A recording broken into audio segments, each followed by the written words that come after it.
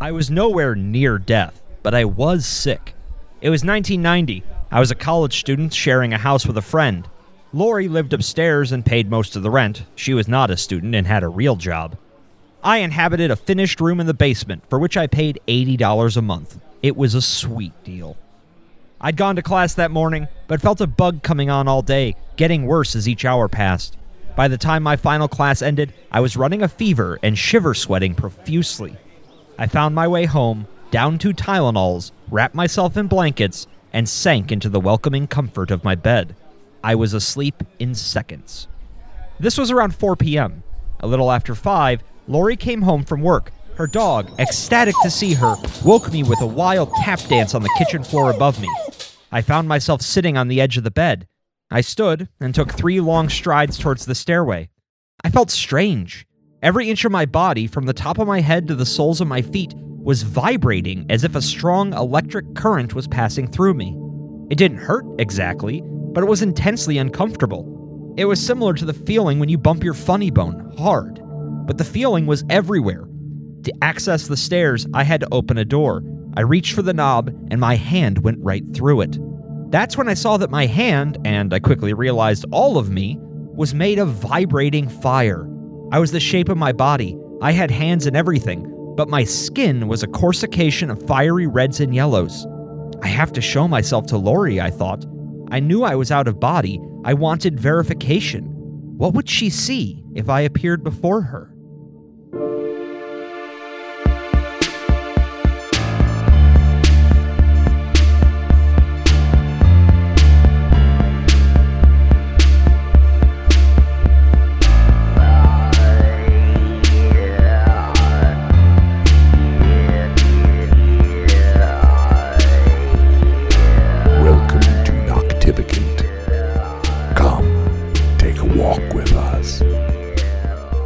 My ghosties, my ghoulies, and my moth people. Welcome to Noctivagant, the show about the strange, paranormal, otherworldly, and the people who write books about it. My name is Nick, and I am joined by the spiritually confused Jay and Rory Wicks. Yeah, that is accurate. Finally, something I'm more confused about than my gender.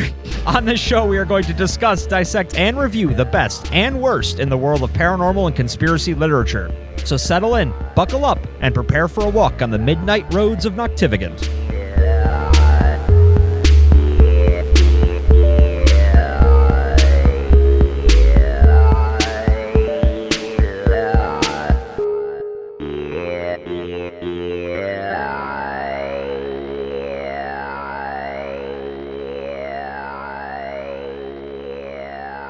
And we're here. We have finally come out of the shadow of Strieber. Yeah.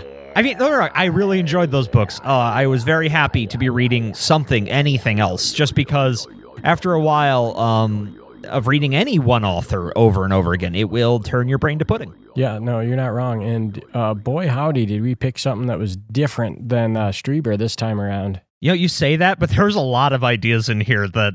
I meant in terms of writing style. Oh, yes, absolutely.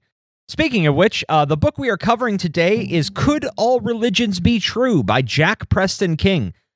Definitely more of a spiritualism book than it is about the paranormal, but that said, as we've learned over the course of the show, those topics are often very much interrelated, and what would you call God but a supernatural entity? True that. I just feel like you don't get into aliens and cryptids unless you're trying to fill some sort of primal wound in your soul.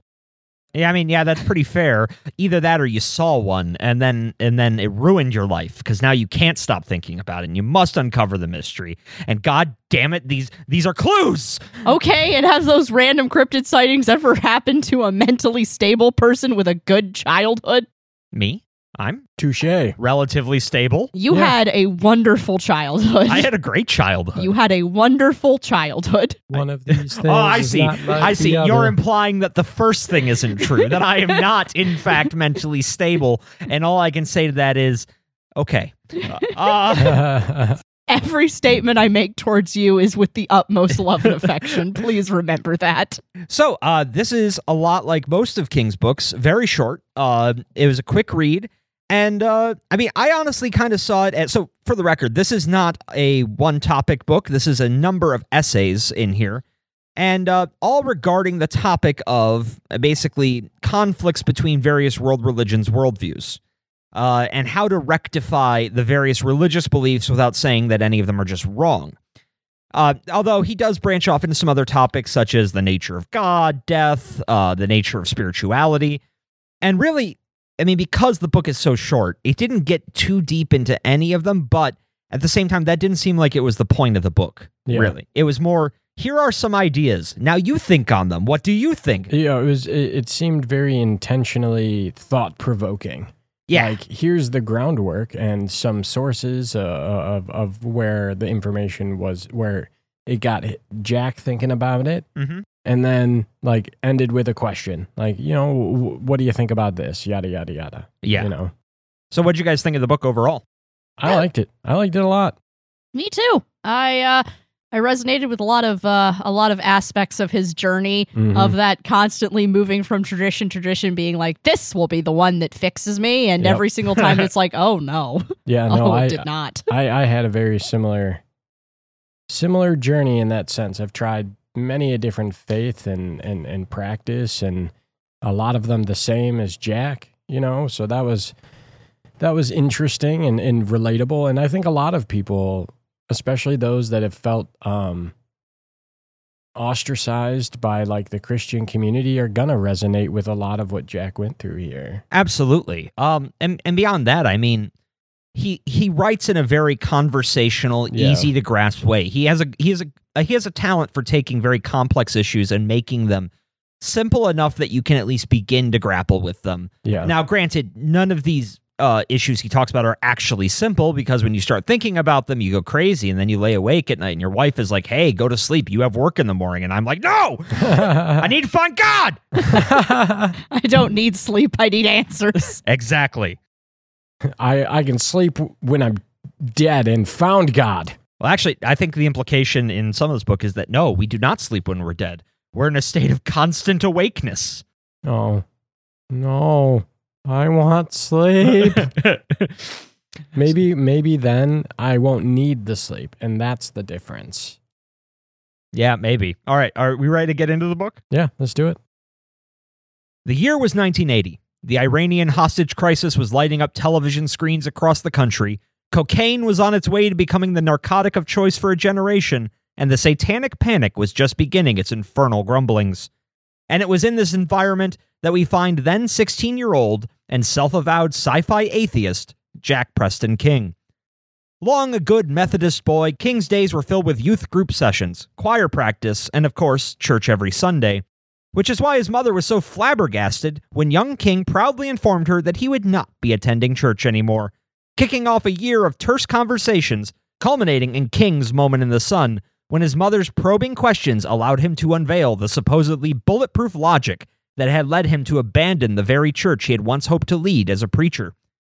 Quote, I was pretty sure I was the first person in the whole history of the world to have successfully solved the religious problem, and I was ready to preach my newfound atheism from the rooftops. I was the smartest kid on earth. Yay, me! And what was his grand theory to put to bed humanity's 100,000-year-long search for God? Simply that because contradictions existed between major world religions, they couldn't all be presenting an accurate view of the universe. Some of them must be wrong, and if any of them were wrong, it was likely that they all were. A conclusion his mother rejected, simply citing that, well, yes, other religions contradicted King's Christian upbringing.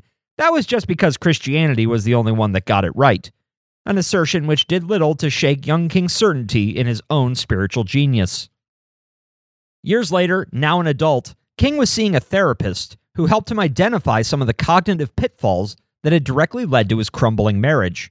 And there was no greater offender than his tendency towards dichotomous thinking, meaning that he tended to see the world in terms of black and white, on or off, true or not true. Everything existed at an extreme, and because of that, his thinking lacked the necessary nuance to handle complicated issues. In King's world, there was a right way to do things, his way, and a wrong way, everyone else's. A type of thinking which acted as a proverbial hand grenade when thrown into the social dynamic of his marriage. Quote, as a teenager, I was applying to long ages of world religion and the experiences of billions of real human believers of every faith the same dichotomous thinking that I would later come to recognize as a disordered, marriage-killing plague in my life. But he worked hard and thankfully came out from under the shadow of this tendency. Just not fast enough to salvage his first marriage. Years passed, and later enjoying a lecture from Professor David K. Johnson from the Great Courses lecture series, which will be often cited throughout this book, he was stunned to hear his 16-year-old logic being regurgitated by a well-respected academic. Talking about the philosophical problem of religious diversity, Johnson explained that when we look at the course of human religious history, it becomes impossible to not see the obvious contradictions between different faith systems. As a simple example, the Hindu belief in reincarnation appears to run directly against the Christian idea of heaven, and even within Christianity itself, disagreements exist regarding the ultimate nature of the afterlife. Quote, in Professor Johnson's estimation, even if we admit, for the sake of argument, that we can't know everything, and therefore we can never conclusively rule out the possibility of some divine reality out there that the mystical experiences reveal to people, however imperfectly, there remains no way for us to determine which, if any, of those revelations are true. According to Johnson, the simplest answer was to conclude that if we cannot determine which experience or religion is true, we should assume they must all be false. Now, on the surface, this reasoning seems somewhat sound, but as we have often learned on our show, logic, when founded on false precepts, can take you to some pretty wrong conclusions. And the price philosophers like Johnson pay for their thought crimes is that they become totally estranged from the billions of religious believers in the world, and in turn relegate a critical element of human existence to the same trash can many throw the concept of little green men and our beloved Sasquatch. As King writes, quote, a human life, fully lived from the earliest days of our species, has always and everywhere included belief in and interaction with the supernatural. Long before recorded history, we painted our visions on cave walls, ingested psychotropic plants, and buried our dead with ceremonial provisions for the afterlife. Egyptian polytheism lasted more than 3,000 years. Europe was thoroughly pagan for thousands of years before it was gradually Christianized between the 4th and 15th centuries. It took a long time. Many Hindus believe their faith predates human origins. It is historically traceable to at least 500 BCE, and the roots of Chinese Taoism go back to at least 400 BCE. For thousands of years before Muhammad, today's Islamic world was predominantly polytheistic.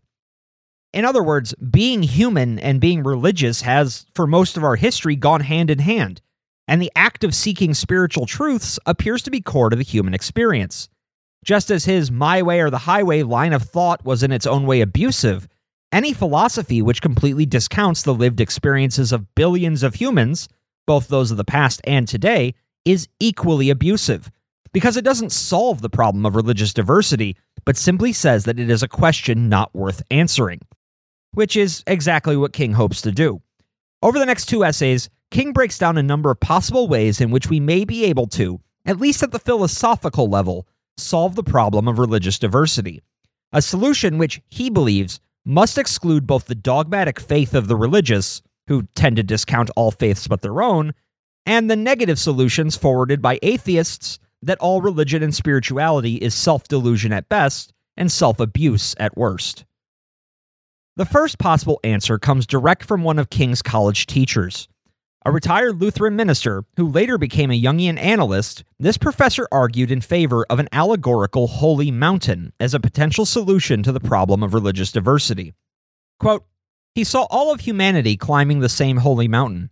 It's a big enough mountain that you have to have ascended quite a distance to even become aware that you're on a mountain with more than one side, that you're climbing something other than a flat vertical plane. At the top of the mountain is the great truth that is calling us all toward it. Religions in this metaphor are like maps that show you the way to the top of the mountain. But as every religion has a map and begins from different spots at the base of the mountain, they don't seem to be heading towards the same peak. And it is at that peak that the solution to the apparent contradictions between major religions will be found, and not a moment sooner. Once we're at the summit, we will see that all these different religions are facets of a single structure, and what we saw as contradictions are merely because each religion was mapping out a different route.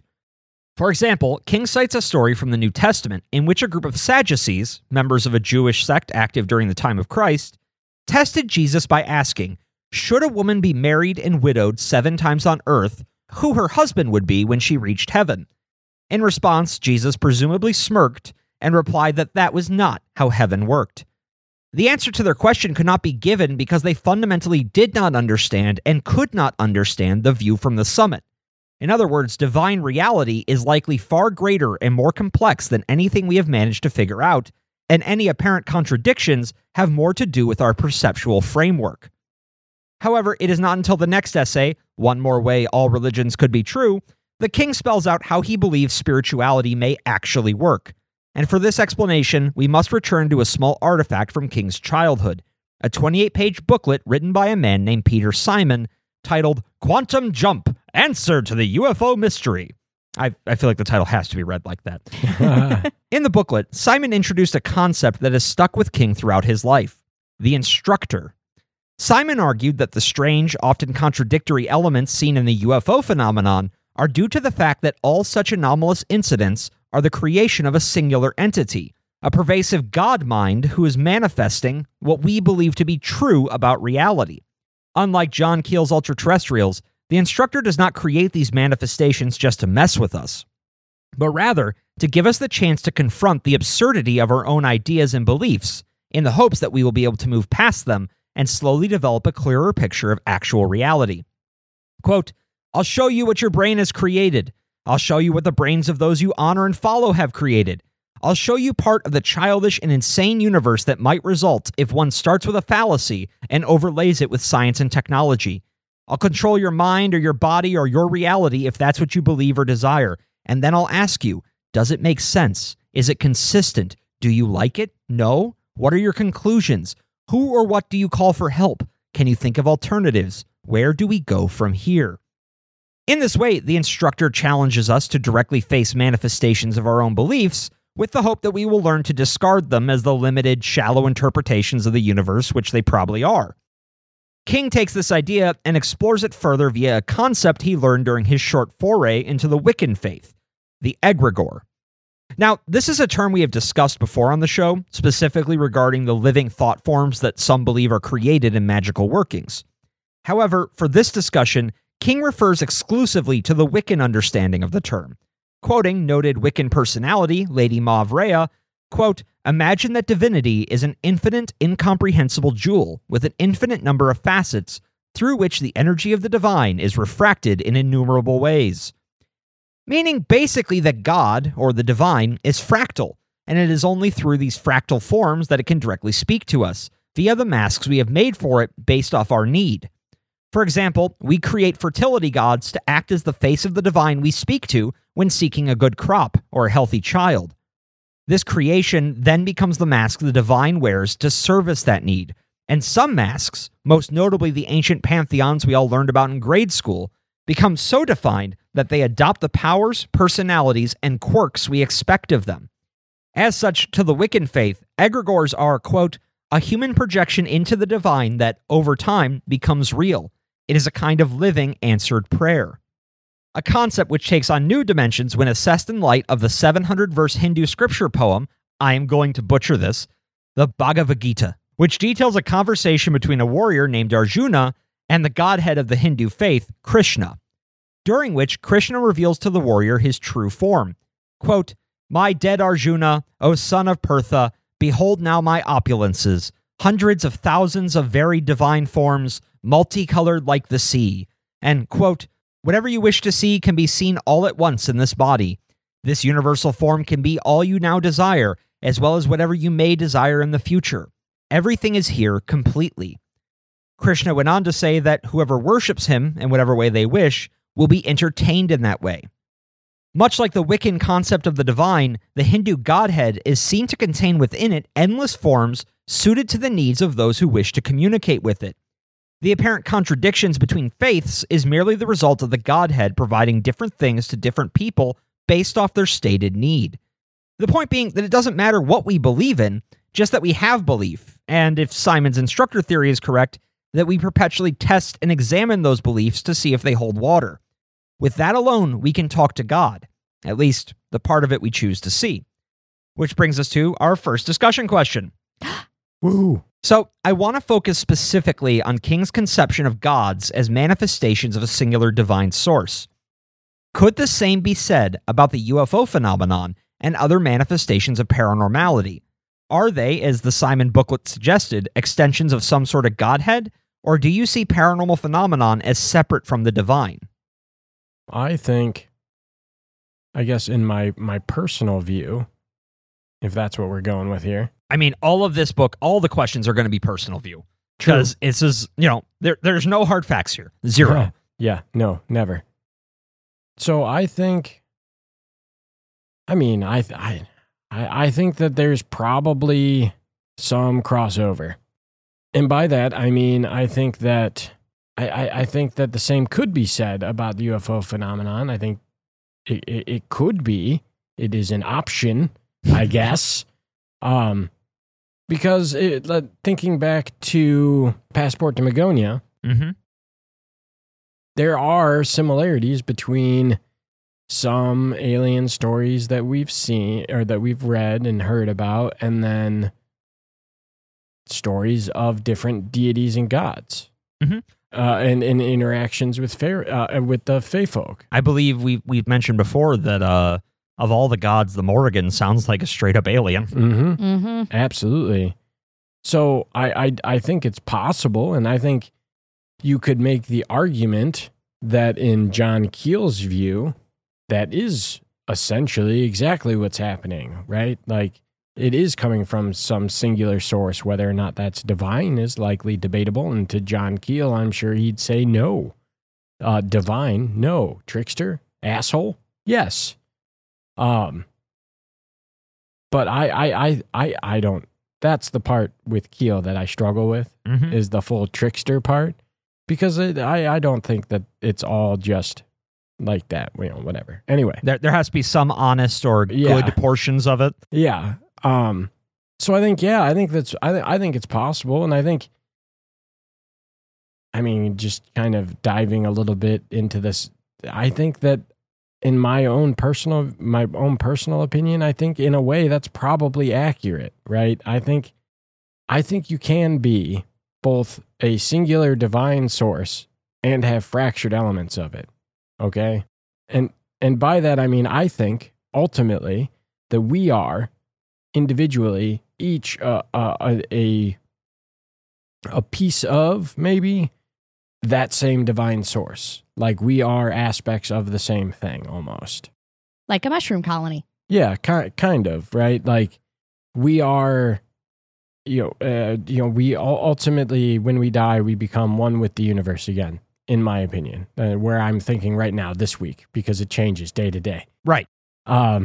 We are, when we die, we become one with the universe. That oneness is likely that singular divine source, that consciousness, that the universe, the many bazillion names that we have for it. The thing we've come to that is a thing. Yeah, the thing that we think is a thing. God, we're good with words. Words are good. So I totally lost my train of thought there. You're welcome. Too. It's fine. I think that we are also like maybe a deity or a god or something. We are just another fractured element of that same divine source. So yeah, I think that the UFO phenomenon and maybe Bigfoot and maybe the Loch Ness Monster and Mothman are all potentially manifestations of that same thing. But by that logic, everything is. Yeah, no, exactly. So, I kind of got the image in my head of, you take a ball peen hammer and you hit a piece of glass, you get the giant spiderweb crack. The shards that are closer to the location of impact might be like the gods. Right. Go out a little bit further from the moment of impact, you might get things like fae or jinn, and you go a little further out, you might get aliens or ghosts or cryptids, and then there we are, somewhere nestled between us, but somewhere between aliens and slugs. There we are. And maybe the reason why we think that people like Jesus and other, and Muhammad and all these other like prophet-like people, maybe the reason why we see them as so much more is because in that fractured element, they're a little closer to the center. When they were born, they started a little closer to there. We portrayed these, thinking about Celtic lore and mythology, so many of the gods and deities that we worshipped throughout time, there's, I don't want to say evidence because we don't know. And, that culture was verbal all the way up until the Christian monks. Everything was passed down through the bards, through oral history and everything. So we don't know for sure, but we're some historians are quite sure that there were real people that these were based off of, that these eventual gods were based off of, like Finn McCool, they think might have been and likely was a real person. Taliesin, they think might have been and very well could have and very likely may have been a real person. Same with Merlin and all these other people. They think that they very well could have been real people, and now we see them as deities and gods and these historic figures, And maybe the reason why we see them like that is because they were a little bit closer to, I really like that example that you gave, to that center of that fracture. Man, I really like that, actually. Yeah. Although now it does make me think, like, what if the whole point of existence is to eventually, like, get everything back to that center, fix the fracture, but ultimately what the fracture is like God's hangover or something. Like, God went on a bender a billion years ago, and this all of existence, all of reality is just the morning hangover. I mean, maybe. Shitty if true. Jay, what do you think? Okay. So, do I see the paranormal and the divine as separate?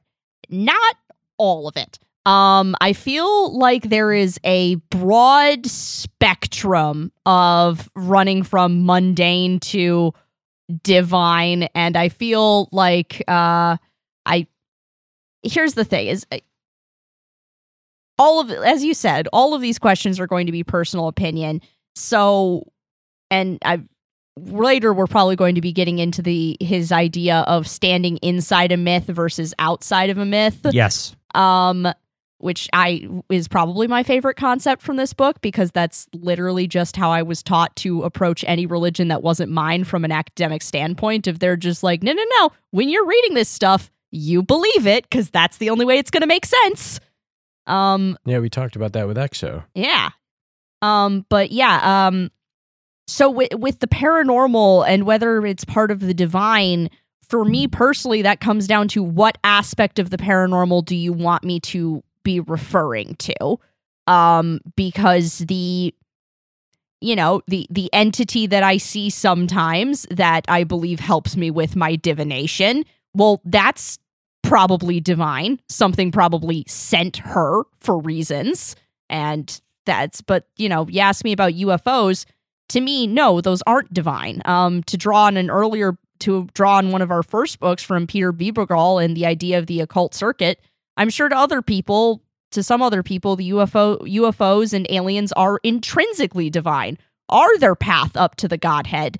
To me, even though I know we don't like nuts and bolts, I look at a UFO, I see a lump of metal. There's nothing special inside it. That is not going to get me anywhere because it doesn't mean anything to me, and I don't like it and I don't want it. So the occult circuit doesn't complete. So it's not divine. You're it's not paranormal. Standing within the myth of UFOs. I am not standing within the myth of UFOs. I do not wish to occupy that lens of reality. So they are not divine to me.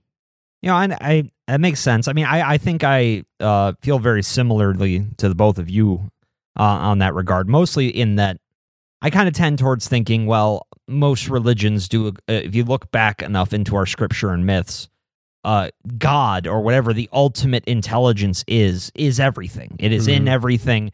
And so, yeah, I mean, I go back to that broken glass analogy. But that said, because we have kind of a sense of individuality and we can do shitty things, it stands to reason to me that, yeah, I mean, that makes perfect sense that aliens sometimes do shitty things, that cryptids sometimes do shitty things. They still have their own will despite being part of a whole. Mm-hmm. Especially if, like when we were talking with Jenny Tyson, we asked her if she believed that like aliens were on the same spiritual path as us. And if that's the case, then it makes sense that they aren't divine. Mhm. right? Because they are striving after the same thing, which maybe the ultimate goal is that we're striving for our own divinity. Well, I mean, and also when we talk about divinity or just the word divine, that's such a complicated word because what do you mean by divine? Right. Like, are we talking about only positive things? Are we talking about a beneficial, benevolent entity? Or are we talking about a conception of reality? Or are we talking about everything that exists, has existed, and will exist? And depending on your interpretation of that, your entire view of this is going to be radically different. Mm-hmm. Because and that's the part, I guess, part of the limitations of our language is words like that can mean, every word can mean so many different things depending on what frame of reference you bring to it. Yeah. I'm just thinking about one time I watched a fascinating exchange between two people where someone, a Native American person was attempting to politely explain why Wendigos, basically they were trying to politely explain to a white Wiccan person, please do not work with Wendigo spirits. Those are sacred entities. They belong to us and you don't know what you're doing. And the white person got very defensive and is like, what do you mean the Wendigo is sacred? It's an evil thing that terrorized your people. And they're like, just because it's evil doesn't mean it's not sacred. You don't seem to understand what we mean by the word sacred. Mm. Yeah. And that made me sit back and think about, like, is the devil sacred? And started things like, oh God, he is. He would Yeah. have to be. Like- Yeah. By that definition, if it's like he is sacred, he is an intrinsic part of the divine truth of Christian reality. Like Which already has a lot of its own unpacking to do with that. yes, but yeah, and I'm just thinking it's like and to me personally, I guess at this point, divinity is truth. What is the true form of reality? What is beyond the curtain of this crude matter that I occupy? Yeah, I like that. I like that mostly because I think me personally, I talk about this on the show all the time. Entertain everything, believe nothing. I like to leave myself open to the question because I feel like that's living in the mystery is not only really fun. It allows you to entertain even the most wild of concepts long enough to explore them and see if there's anything worthwhile to take from them. Mm. So I guess for me, while living in the mystery, that whole idea of was divine is truth, that makes a lot of sense to me because ultimately that's what I'm looking for with no expectation of ever finding it. Right. And again, for me, that's also just partially me drawing from Buddhist and Hindu ideas of like that is what, again, it's like we're looking for truth because truth is cessation of suffering. Truth is an exit from the cycle, and that to me fits so much better than just calling the divine God, because it's like I've always found that limiting because God is a different thing to every person that you ask, and that feels more complete to me of what truth is. Divinity. Truth is the only divinity. Interesting. I like that. I just like that what you just said. Truth is the only divinity. I like that. I also feel like it'd make like a sick album name. Yeah. Yeah. I'm trying to think of the genre though. I could see that as a metal. Yeah. Like a heart. Like an 80s metal band. I could see that. I'm not so much in like the more modern metal scene. Bitter Like- ex-Christian power metal from the 80s. Yeah. There we Yeah. go. Yeah. I dig it. I can smell the hairspray already. Yeah, All right, are we ready for the next section? Yes. let's do it. All right. Now, before we begin, quick disclaimer. From here, King's book takes the reader on a pretty eclectic tour of essays addressing various elements of human spirituality in relation to the question of religious diversity. In order to make for an easier listening experience, the following essays have been rearranged into sections that I feel discuss similar concepts. So please remember that the order of the essays presented here may not reflect what you'll find in the book. While the core discussion in this book centers around the problem of religious diversity and the ubiquity of the human spiritual experience, which we'll discuss more fully in later sections, he does also include a couple of meditations on the nature of death and the possible afterlife we may encounter once we are loosed from this mortal coil. Beginning with essay number 5, What Survives Death, King makes the argument that the afterlife envisioned by most religious adherents is not only unsupported by their scripture, but reveals a fundamental misunderstanding of the nature of the human soul, especially here in the Western world. As he recounts, King attended a service at the Assemblies of God Church near his home, after which he engaged the preacher in a brief chat about the afterlife. To his shock and bemusement, the preacher enthusiastically described heaven thusly, quote, "In heaven, the sun will always shine. We'll lounge on white sand beaches drinking fruit juice and laughing joyfully. And then we'll go to golden shopping malls, where the shelves are always filled with every kind of wonder, and everything is free." It's capitalism, but wrong. This vision of heaven indicated to him that she had fallen into the same cognitive trap that many religious adherents do, being that she believed she'd arrive in the afterlife basically unchanged from the person she was while alive, with the same desires, tastes, dreams, and personality. Her vision of eternal consumerism wasn't a reflection of actual paradise, but rather what she believed would make her happy. But, King explains, many world religions agree that the version of us that reaches the afterlife may not bear much resemblance to the person we were while here on Earth. Rather, he argues, the person we conceive of as the I in our minds is ultimately the part of ourselves that is most vulnerable to influence from our environment. It is shaped by how good our parents were, the challenges we faced, the lessons we learned, jobs we held, and people we associated with, all of which shapes the personality. So why would we assume that this part of us, the one that is the most malleable and adaptable to change, is the eternal element of our being? He then introduces the Hindu idea of the Atman, or the soul, which translates most directly to self or breath, and is the part of us that is the part of the universal Brahman, God, universal principle, or perennial philosophy, or what have you. It is the true part of us, the nugget that sits at the center of the personality we construct over the course of our lives. Citing Professor Mark Bergson's lecture, Cultural Literacy for Religion, Everything a Well-Educated Person Should Know, quote, "When you think of being conscious, you normally think of being conscious of something you see or taste or hear. If your Atman is pure subject, then it cannot be object. So anything that can be an object of your consciousness cannot be it. Since you can be conscious of your body, it can't be your body. You can also be conscious of your thoughts, your emotions, your sensations. Thus, none of these is your true self, the pure subject. Take away everything that can be an object of consciousness, and what is left?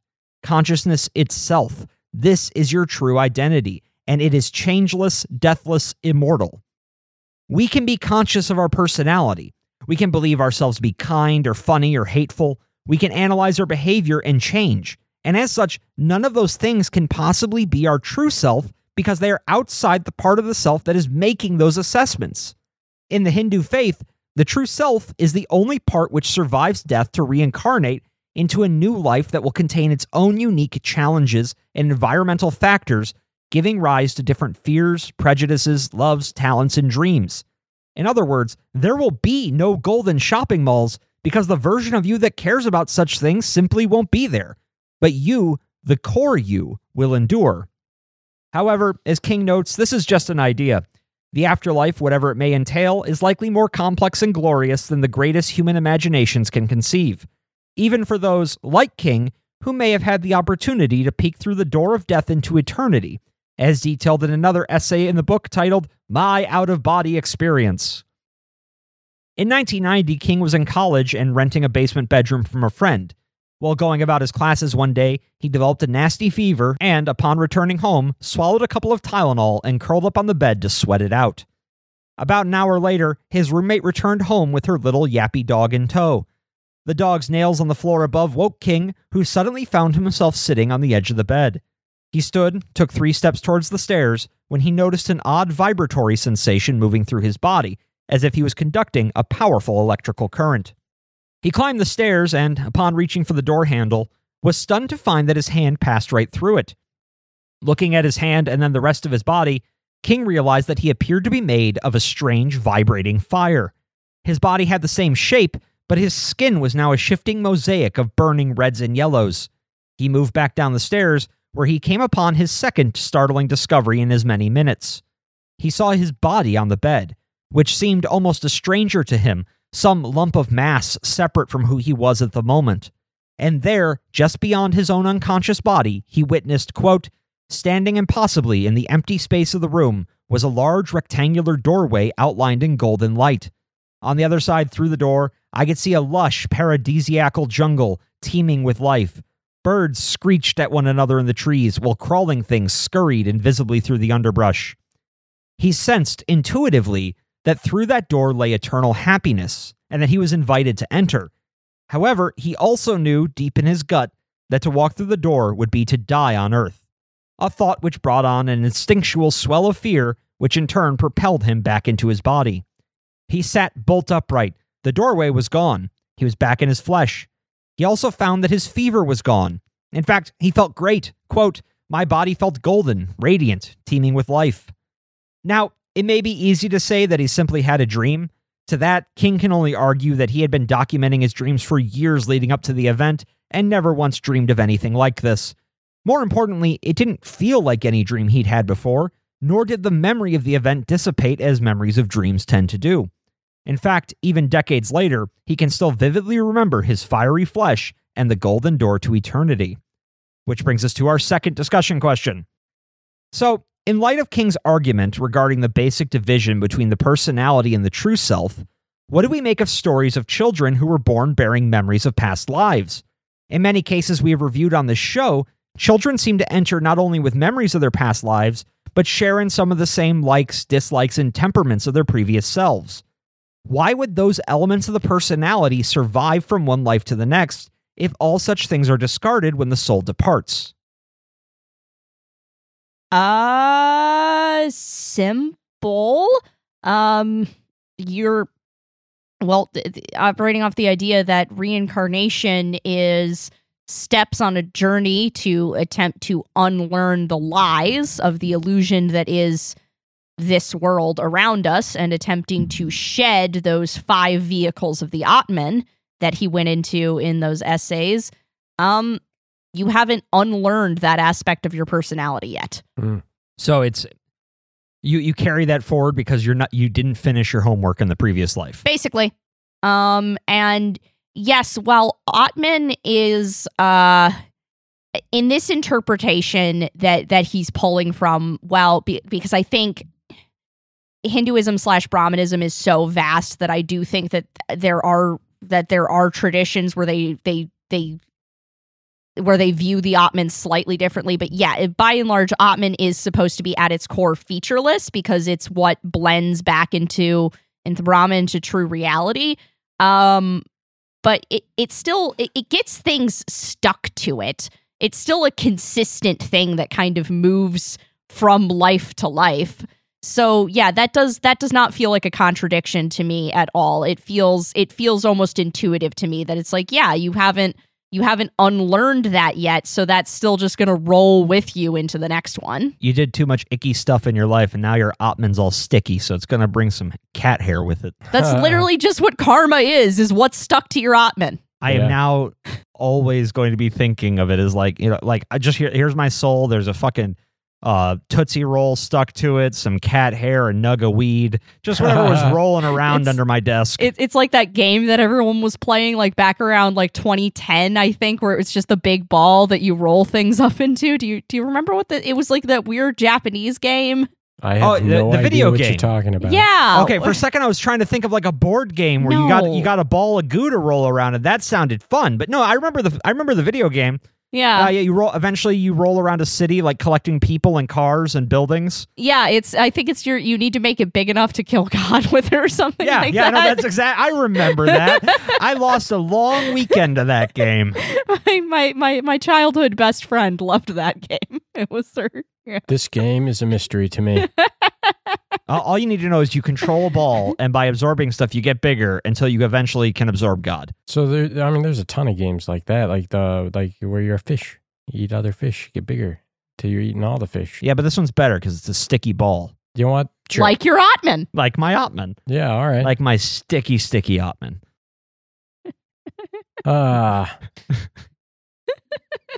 So that answer is much better than the one that I thought of. Yeah? Yeah, mine too. It's almost like I went to school for this. Because like my thought about it was that those aspects of you are still present when you're here.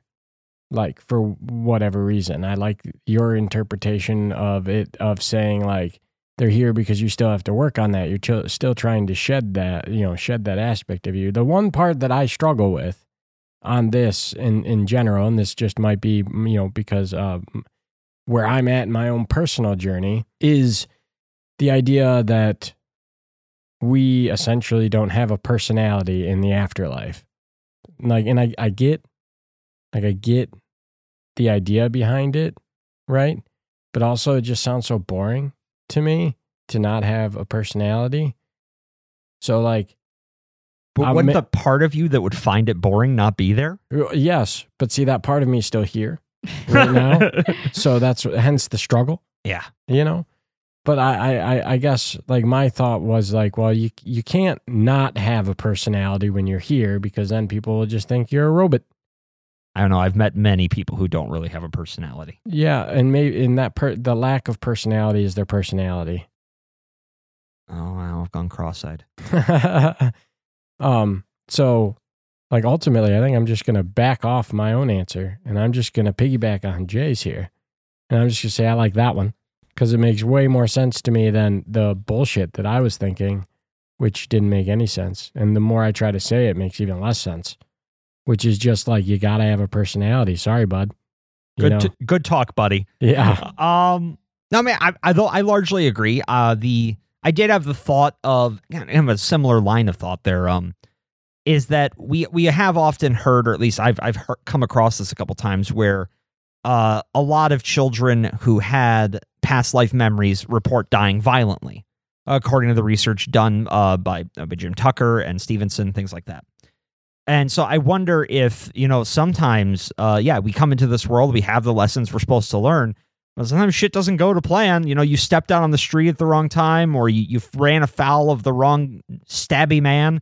And so you have to bring some of that stuff forward because you didn't get to deal with it in the time frame you were supposed to deal with it. So because something went wrong and you died too soon, you now have to carry some extra baggage with you. So it's almost like because something went wrong in somebody else's life, your past life, in this life, you've just got a little bit of extra shit that you've got to carry around. So on planet Earth, because shit goes wrong all the time. Yeah. Like all the time. That's why we have so much baggage all the time, just as humans, because shit's always going sideways. So we're just carrying the lives of 150,000 people who couldn't fucking get their life normally because somebody else just decided to fucking stab them. So now we've just got to carry that shit with us. Huh. Well, now the rising rates of depression and anxiety don't surprise me. Yeah. Yeah, that's a good point. Oh, maybe that's it. We're just all haunted by all the homework we left undone. Maybe it's not even really a past life so much as it's just like these people are, and it's not that you were them, but these people are, for whatever reason, have become bound to you. I don't know. And you have to work through your life to help fix their mistakes. What if it's like, okay, so... Or not even mistakes, but help fix their journey. So it's almost like so that they can move on into that afterlife too. So it's like you died, and while you were up there in, I don't know, the soul place, there was a couple hungry ghosts hanging around, and a couple of them hitched a ride inside you back to Earth. And now a couple of their desires, you can kind of hear them whispering up to you, and you got to deal with it. Yeah. Yeah, almost like a forced mediumship for one spirit. And it's just their problems. Or 10. It's just their problems. That's all you get. You get their damage. Yeah. When I was a kid and I was, processing the reality of death for the first time, fun age, 6. My mother was attempting to assuage some of my distress, and she did not think that I was ready for my family's actual beliefs of, it's just a complete secession of consciousness and a complete, the candle blows out and you're done. She was like, you're probably not ready for that. And what she told me instead is that she's like, when we die, we do stop existing, but not in the way you think we do. She basically told me that what she thought, at least at the time, apparently, was that we got broken up into smaller pieces, like our loves and our passions and our talents and our memories and our negative traits and our positive traits, all of that got basically cut up into teeny tiny little soul confetti pieces and scattered onto the wind. And every new soul is just made out of a big blending of those different soul pieces.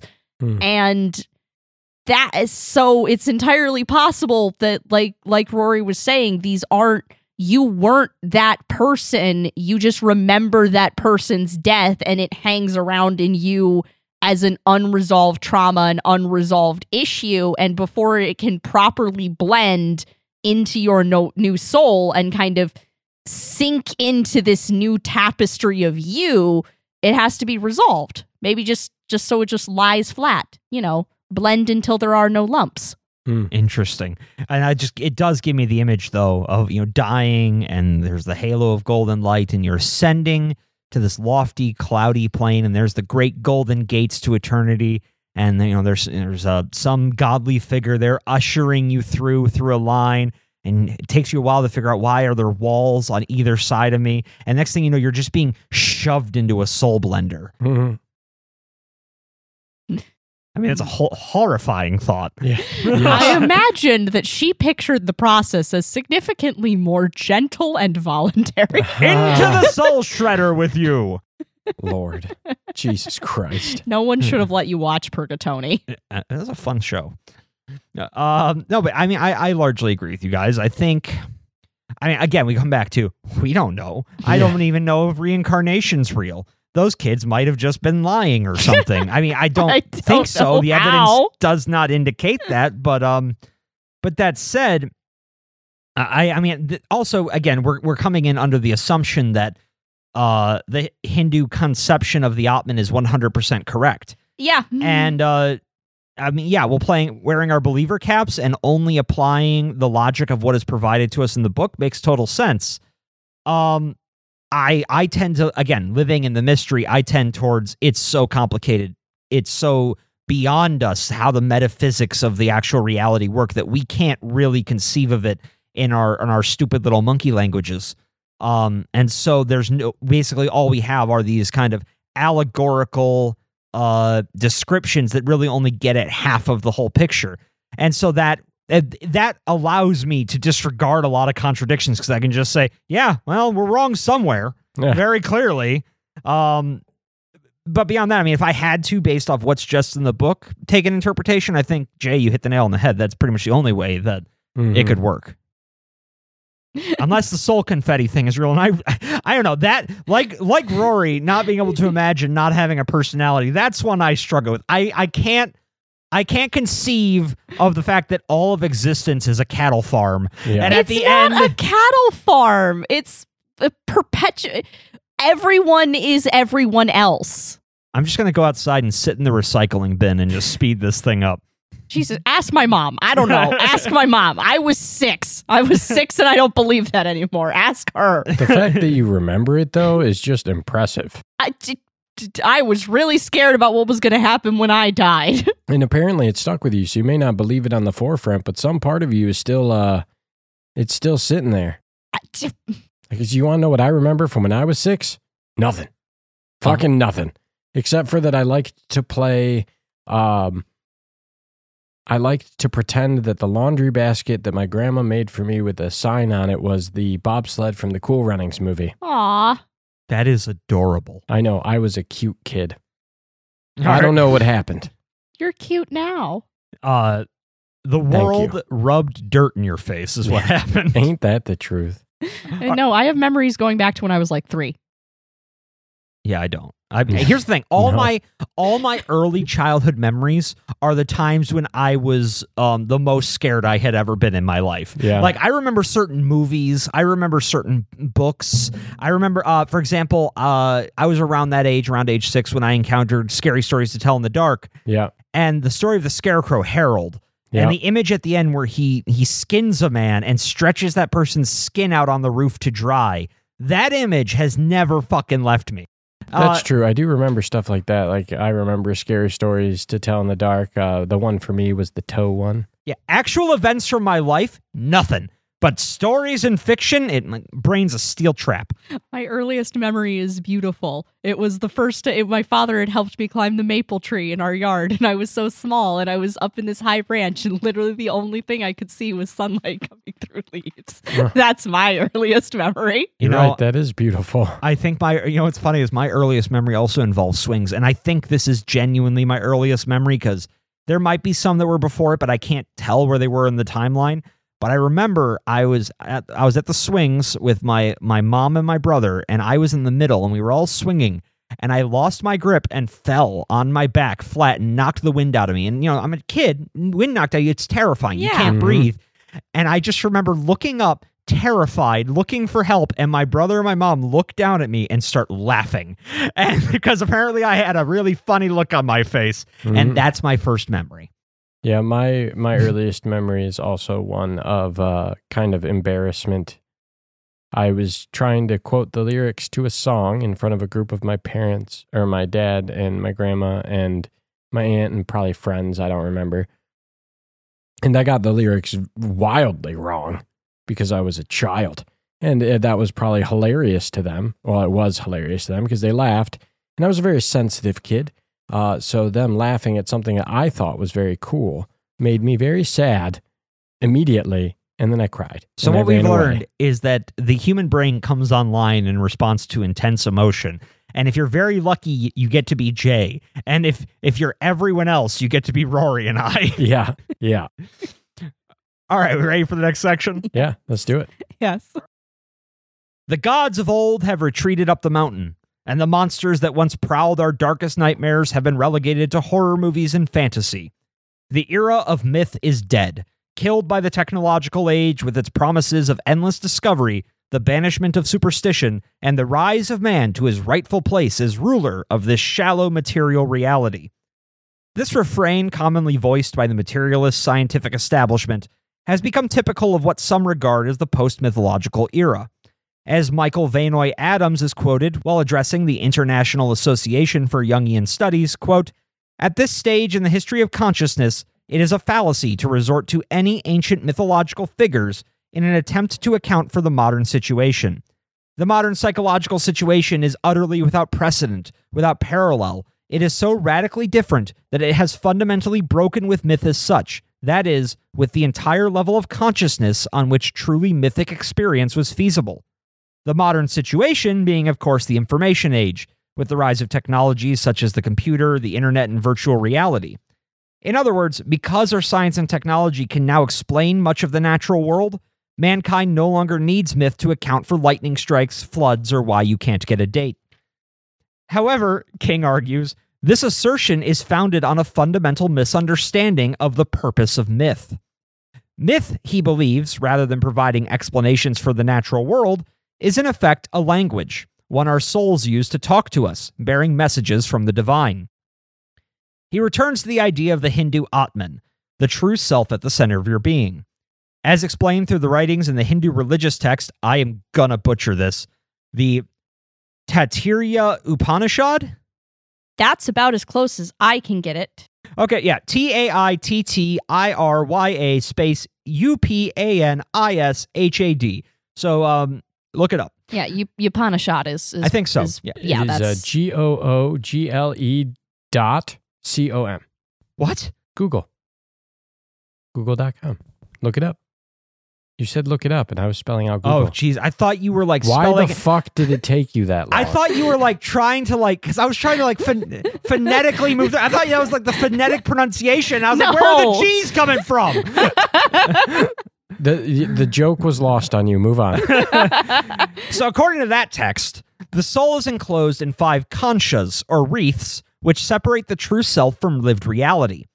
The outermost of these shells, the Annamaya kosha, aka the food sheath, is our body, which takes in food to form its mass and becomes food after we die. Next is the Pranamaya kosha, aka the breath or energy sheath, which I understood to mean the vital energy which we take from food that is used to fuel this meat body. Then comes the Manomaya kosha, the mental sheath, which is the I that lives in our head. And it is here that for the vast majority of humanity, our inward journey stops, as those first 3 layers are critical to existing here on Earth. However, deeper layers do exist, which can be found via meditation. Quote, when we sit in meditation, however, concentrating our senses on the breath as it enters and leaves the body, the difference stands out. We become aware that the mind is not the breath, is not the body, and we begin to notice more us out there, beyond the body, mind, breath. That space beyond is the domain of the Vijnanmaya Kosha, aka the wisdom sheath, which is where transcendent knowledge flows into the self from the universe. I read this as the layer at which we receive knowledge from the universal unconsciousness, the divine, or perhaps the location of the all-knowledge discussed in our episode on Gary Lockman's Secret Teachers of the Western World. And it is from this layer that the spiritual experiences emanate, in turn giving rise to our myths, superstitions, and religions. And finally comes the Andamaya Kosha, the bliss sheath, which we are to understand as the true self, which exists in a state of unending bliss and connection to the universe. Where myth is important here is in the gap between the first 3 layers in the lower 2. As we live in general ignorance of those inner 2 layers, they must instead use myth as a means of communicating with us up here at the ego level. Quoting legendary mythologist Joseph Campbell, quote, the power of myth is to put the mental sheath in touch with this wisdom sheath, which is the one that speaks of the transcendent. In other words, the wisdom sheath acts as a sort of interpreter, taking grand universal truths and messages and translating them into image-based messages we can decode in our conscious minds.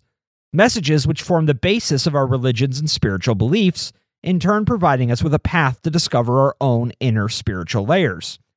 To break from myth, as many have done in the modern age, is to separate oneself from the transcendent, to be trapped in this body, ignorant of the messages the universe is sending you. However, wouldn't this mean that all myths are essentially false? Just metaphoric stories and images passed to us from our inner selves?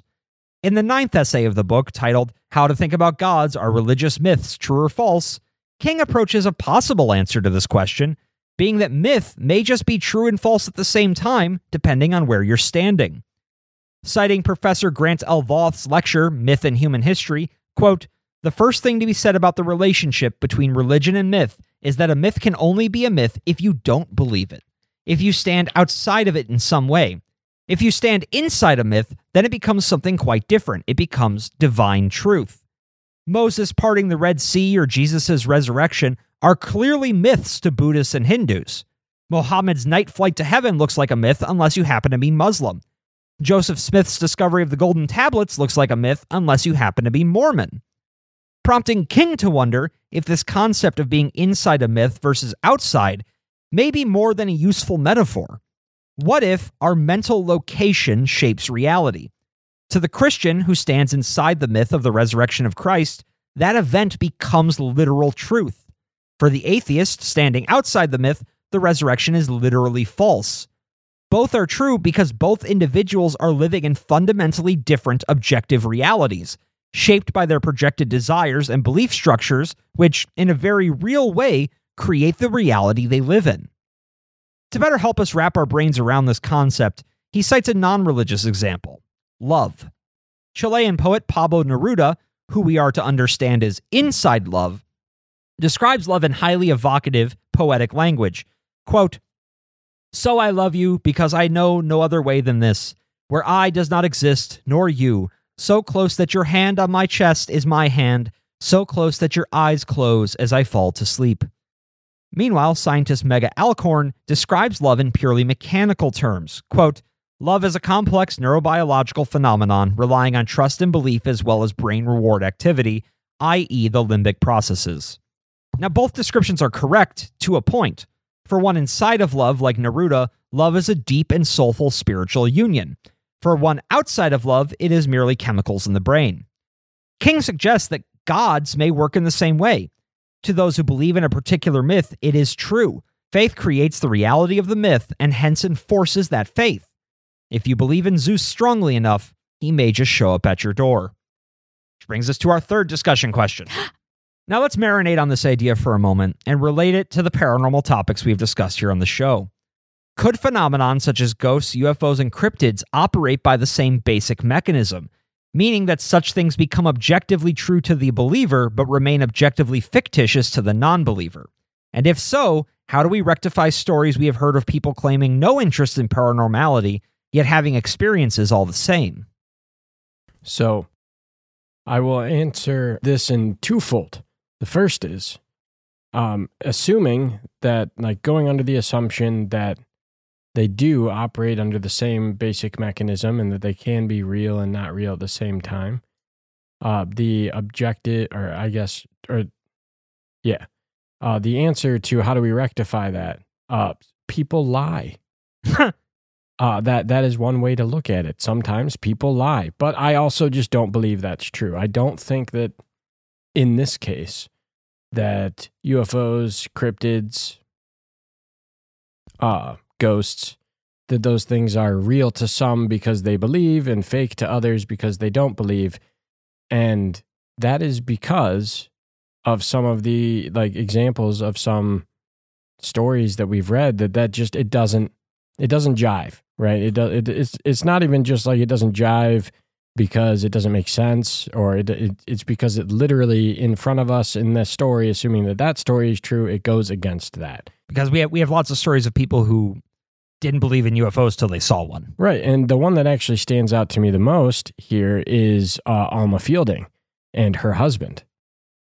That's a good point. So her husband didn't believe, in a way, right? He didn't acknowledge it. He didn't accept that it was real. It was Alma's problem. You know, it wasn't his, but it was real and it was happening around him and he even saw it. Well, or also like Charlie in The Uninvited. Yeah. Oh, maybe that's what I was thinking of, was Charlie. Maybe it was both. Maybe that's what, it doesn't matter. One of those. That one. Yeah. Either way, that doubting husband. Yeah, that sticks out in my brain to the point where it's like, well, it can't be real and not real if somebody's seeing it and still choosing not to believe it. Yeah, that makes sense. You know, in my mind at least, like I can't like it, but so I think I don't want to say it's either real or it's not. I just think that how we're putting it into two buckets that don't actually add up to what we're talking about. I think the reality is it's not either or. It might be both, you know. But I think ultimately, if they are real, assuming that they're real to everybody, it's just a matter of, to me, I think it's more of a matter of frequency. Whether you are vibrating at the correct frequency to see it, you couldn't see my quotes over vibrating, but I did them, or not.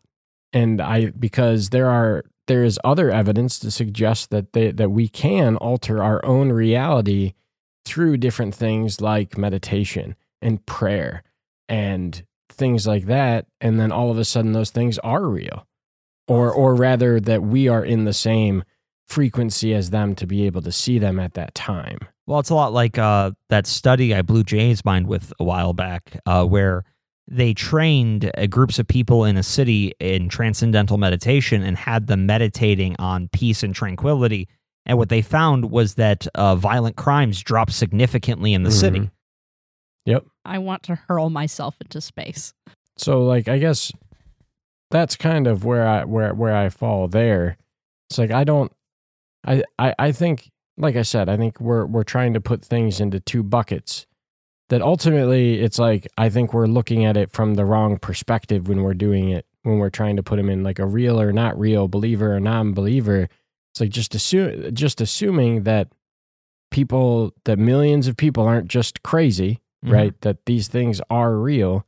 What is something that is similar amongst all of those, right? So what is similar amongst a Christian that is having a religious experience and speaking in tongues, and a druid who is barefoot in the forest meditating? The similarities to me there is that they're both seeking, they're both meditating in some way, or like if you're in worship, you're definitely in a different state of mind. You know, I've been in that state of mind where I'm so entranced by the worship that I'm having an experience like that. But I've also had been on the other side in a completely different faith, having a very similar experience.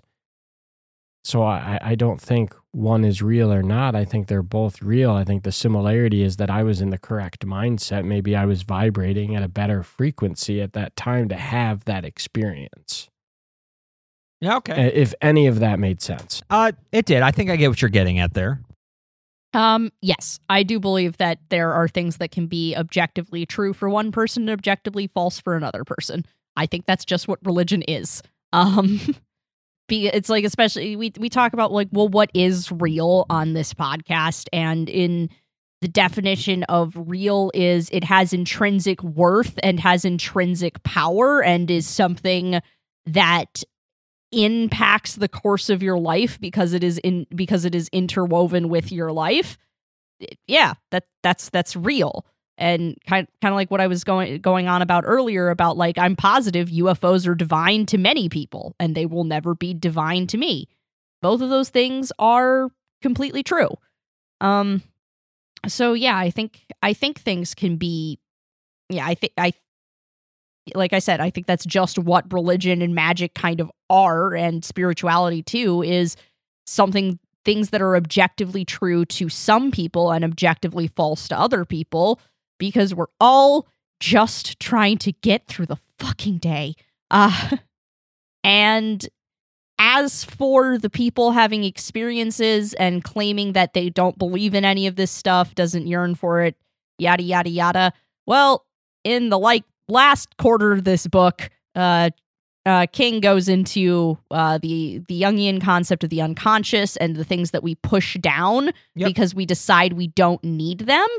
That's entirely possible. That's what that is. If it's just like, I do not believe in anything that is not math and chemicals. And it's like, but meanwhile, down at the bottom of their soul, it's just like, please, I miss the fairies.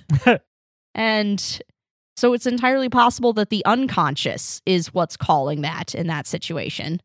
Okay, so taking both your ideas together here, I'm just thinking through this. So we have Rory's concept. We have to resist dichotomous thinking. Yes. And thinking things could, thinking in terms of nuance, things can be true and not true at the same time.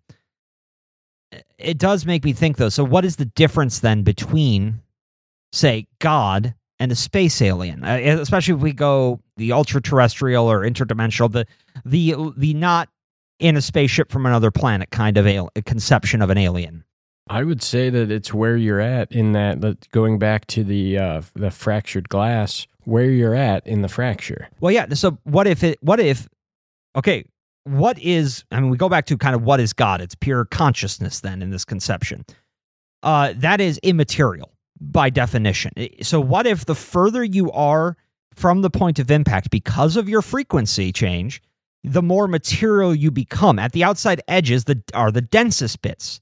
And as you move inward, you become more immaterial. Now, where that's important is that gods, our conception of gods, being closer to that center, are immaterial, so they can exist in that liminal, maybe real, maybe not place. Mm-hmm. Whereas things like, say, the Michigan Dog Man, what if that people who don't believe it can have an experience because it is further away from the point of impact, so it has more of a physical form. It can assert its own reality because it does not have to exist in that liminal state. So the cryptids kind of live almost on the almost like the furthest points away from the center. Either that, or because we've seen, stories like Bigfoot's vanishing and reappearing. Same thing with Dogman.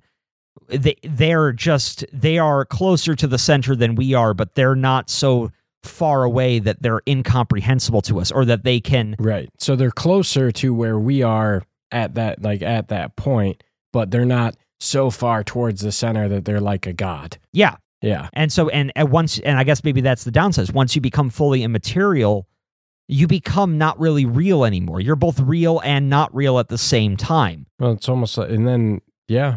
And it's interesting because then it's like, well, if you're in that state where it's like there, you don't have any kind of physicality, and maybe you can't even enter into this world anymore. So it's like, how do you then explain things like miracles? And I think the answer to that, in a weird way, is your belief in whatever entity is doing that is really just you doing it because of that belief, right? So like thinks there are some people that believe that you can heal your body through meditation, right?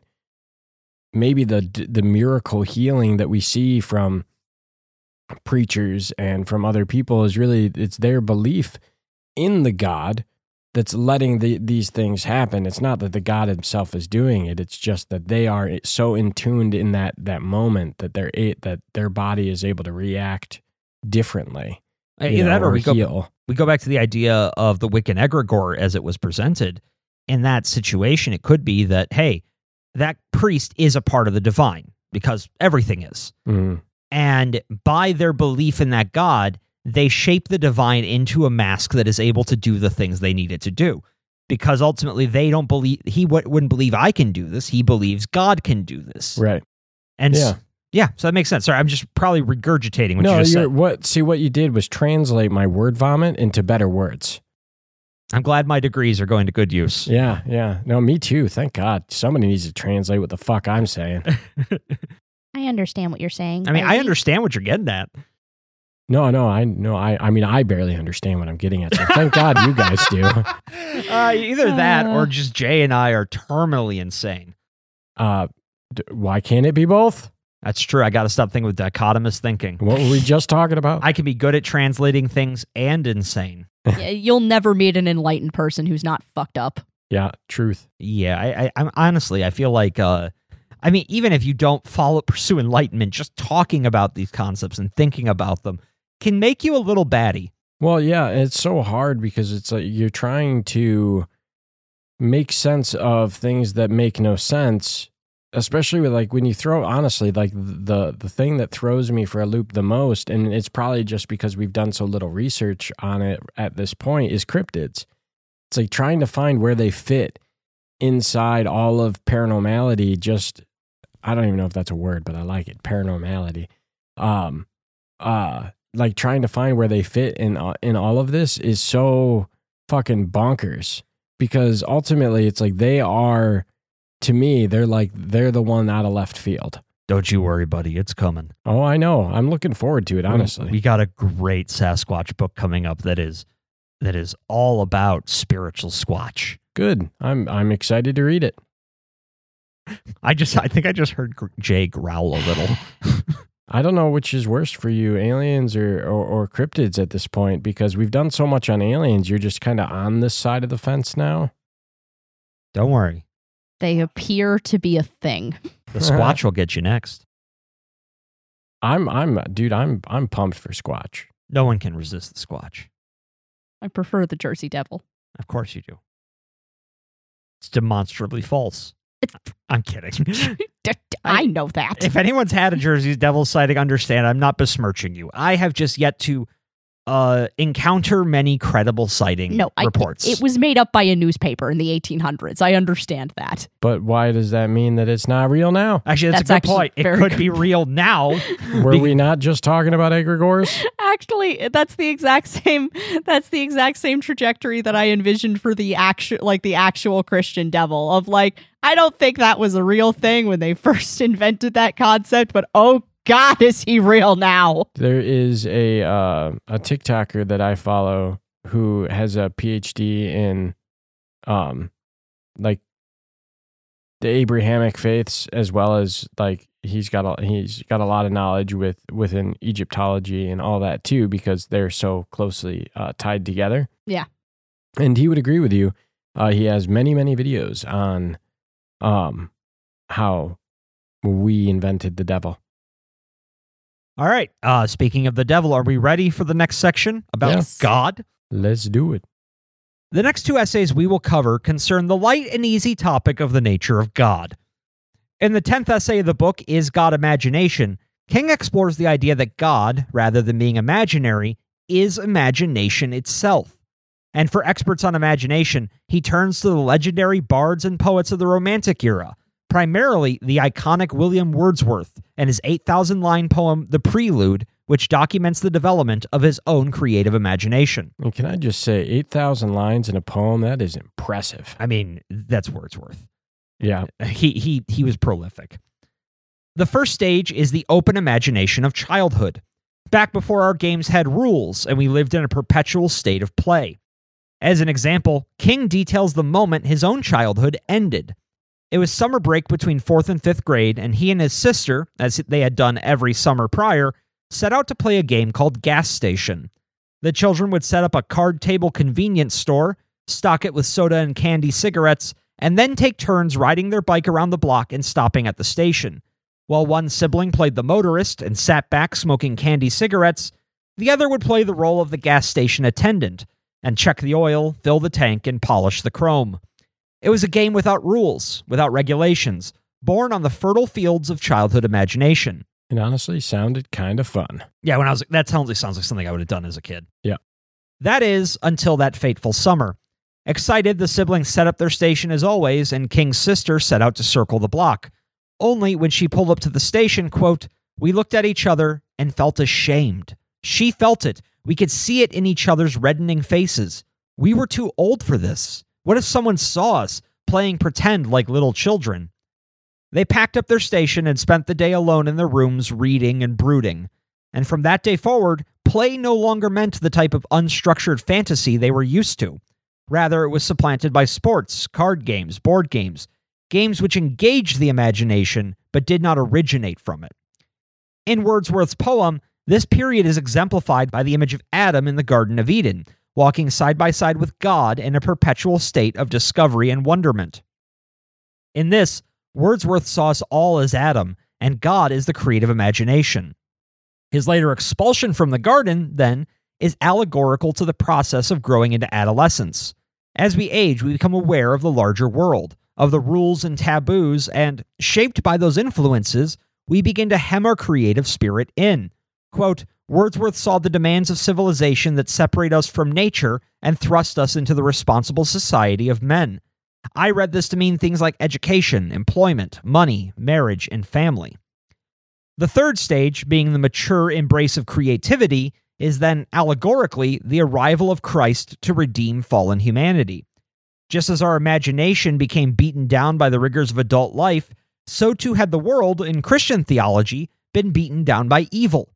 The return of Christ is then seen as the process of reclaiming one's creative spirit through art. Art which often follows set rules and guides, yet which contains within it sparks of the free creativity of childhood. In this way, Wordsworth conceived of God as the same imagination which fills our early days with wonder. It is only once we become bogged down by the rigors of the material world that we lose sight of God, only to find him again in the kindling of the mature creative spirit. And this idea wasn't exclusive to Wordsworth. In fact, it was rather common among Romantic-era poets. For example, William Blake is quoted as saying, quote, "The world of imagination is the world of eternity. It is the divine bosom into which we shall all go after the death of the body. This world of imagination is infinite and eternal. There exists in that eternal world the permanent realities of everything which we see reflected in nature.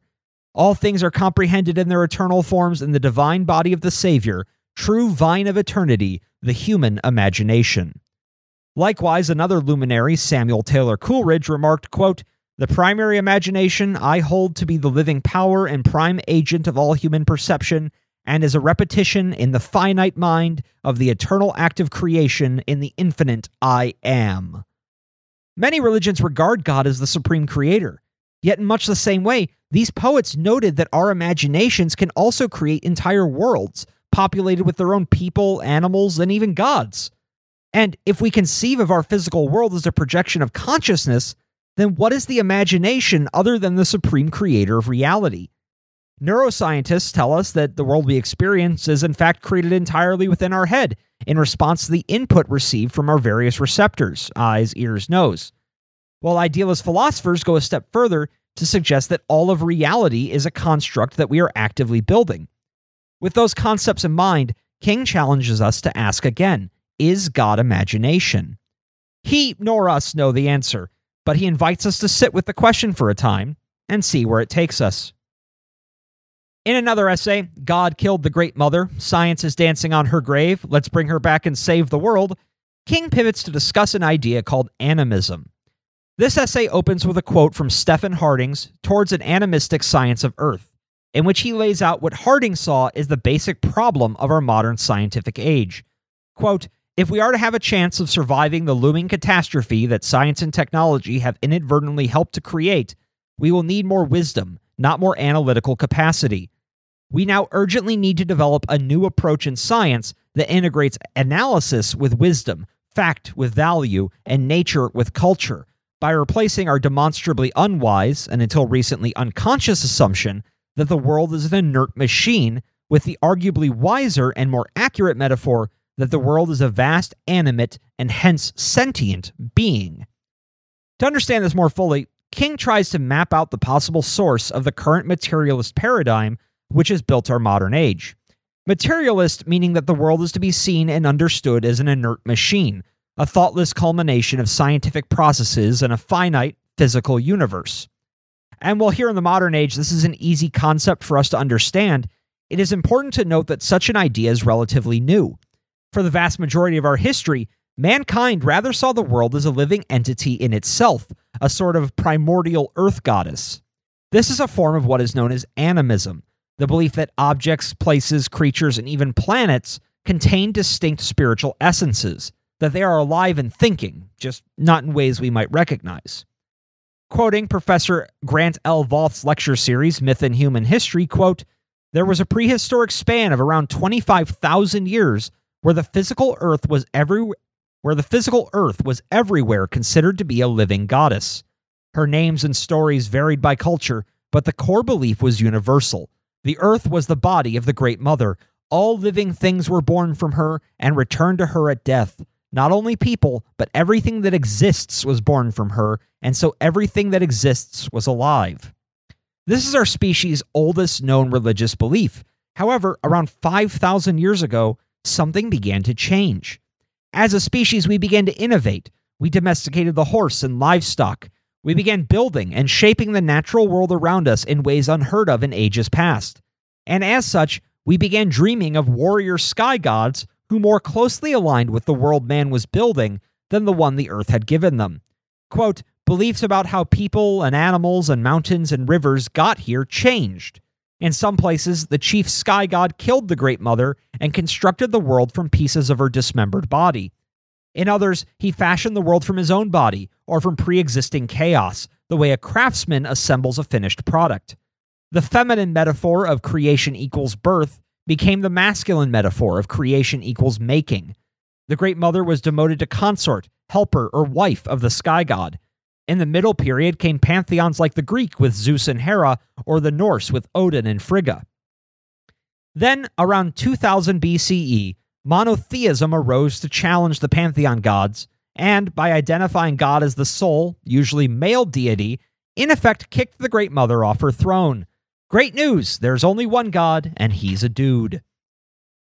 Who is presumed to have created everything with no outside help, nor even conferring with the instruction booklet. In effect, the monotheistic god replaced the goddess, and in doing so, stripped the agency from the earth because, by reframing it as dead matter to be shaped by the divine male god, we removed the idea that the earth was ever alive to begin with. This concept eventually became part of our foundational understanding of the universe, and when the Age of Enlightenment came, it was a concept which worked its way into our earliest scientific thoughts. The world is dead material waiting for man to shape it, meaning that science has, for its entire history, been citing 4,000-year-old religious dogma when it asserts a materialist basis for reality. Which is a problem, as King believes. It is only because of this belief that we as a species feel A-OK with wreaking the havoc that we have on our world. Why worry about the feelings of the earth when laying out a new strip mine? Why should we be concerned with mowing down a forest when you believe those trees are there to be taken and used? Fixing the damage we have caused will require us to reframe this assumption and see the earth as a living, breathing entity whom we are responsible to. Yet we must do so without losing sight of the scientific progress and rationalism that have propelled our species to our current heights. This, he argues, is the basis of what is called scientific animism. Which brings us to our fourth discussion question. Now, while I am sorely tempted to just point at Jay and tell them to ramble about their thoughts on these essays, in the name of conducting a more organized discussion, I'll instead ask, what is God?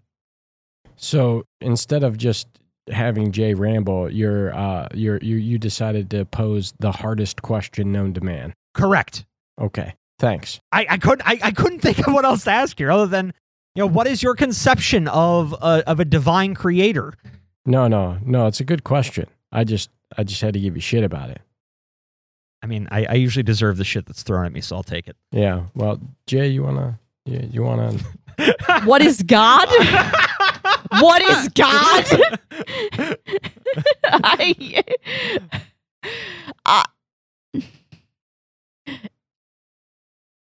Supreme power, divine creation, truth, and more truth.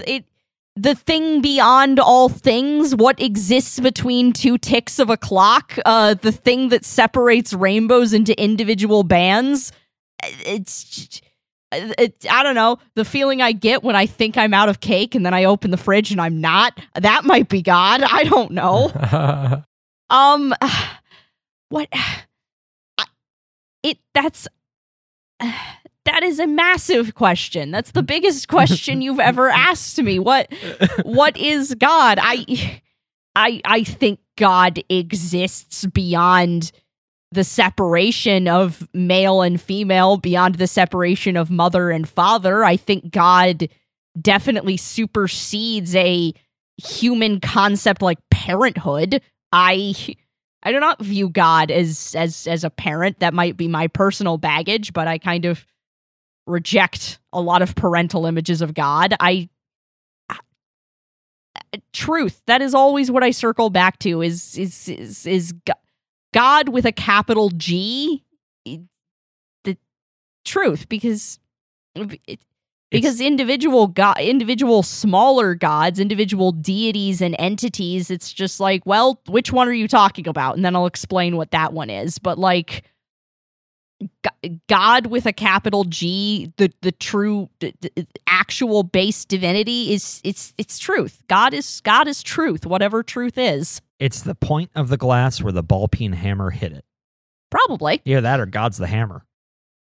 Or God's the one wielding the hammer. Or God's the squirrel wondering why that guy is breaking his own window. Well, in that case, you've completely removed God from this equation and something else hit the window with the ball-peen hammer. And that's the devil, kids. Good night. Yeah, I think this is probably the hardest question that's ever been posed on this show. Well, I think it's one of the hardest questions that's been posed in human history. And to me, and because this is entirely subjective, so to Jay, God is truth. To me, God is love. Because I think without love and compassion, we have nothing. Okay. And the reason why I think that is because I've believed in something my entire life, right? Some kind of God, some kind of deity, something. But God, I think,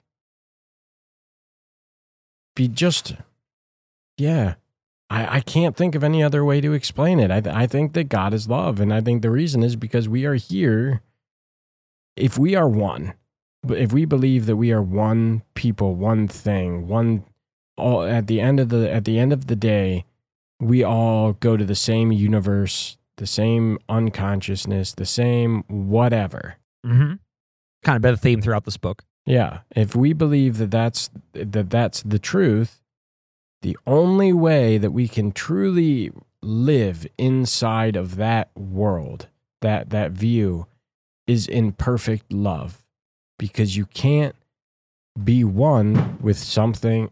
You can't be one with something or somebody that you hate, that you feel that kind of hate to. And you know what? Maybe the answers between us both is the same, because maybe the truth is love. Maybe love is the truth, I mean, that's the Sufi position, is that, yes, God is truth, but truth is love. Right.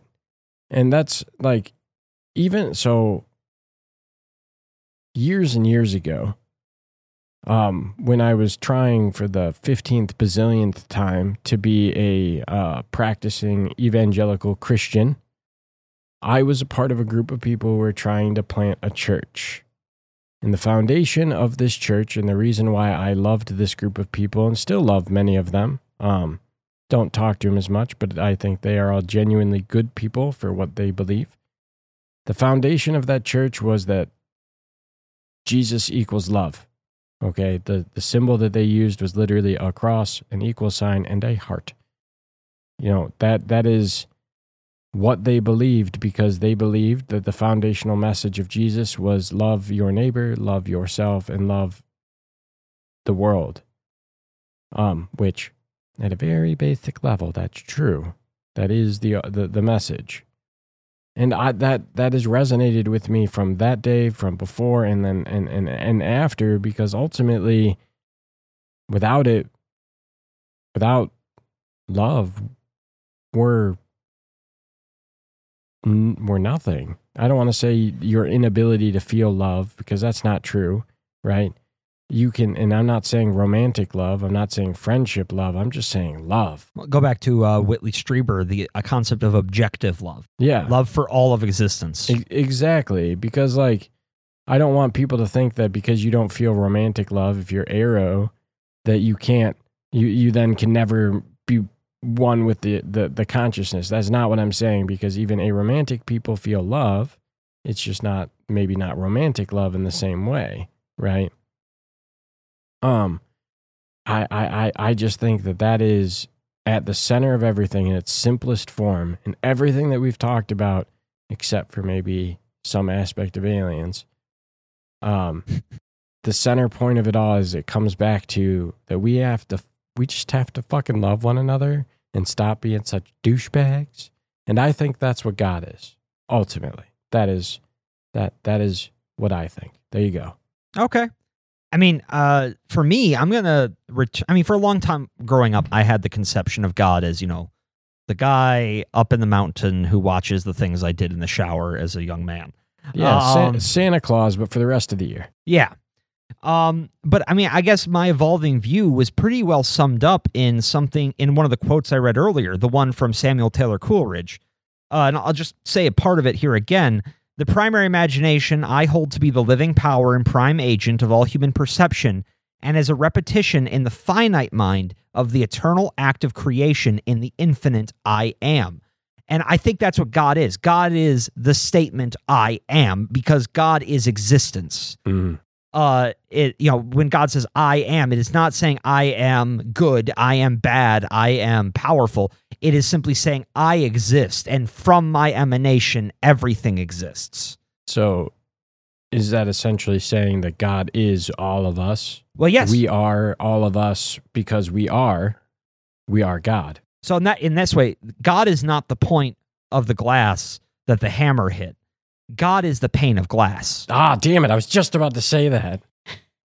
So, at least that's at least an idea I like. And when you think about some of the other concepts we've talked about, like, for example, at the smallest level, there is no barrier between, say, me and the clothes I wear, the chair I'm sitting in. It's just swirling masses of electrons and protons and neutrons moving about, and it's just this constant shifting sea of particles. And that's everything. That's us. That's this table. That's our listeners right now. It's the earbuds that are sitting in your head.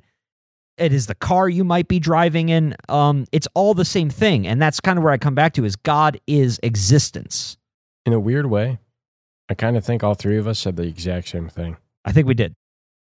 Just different interpretations of the same thing. We got out of thesaurus, and we all picked a different word we wanted to champion, and now we're going to fight to death over it. I like my odds. But I think that, I honestly think that makes it even more fascinating.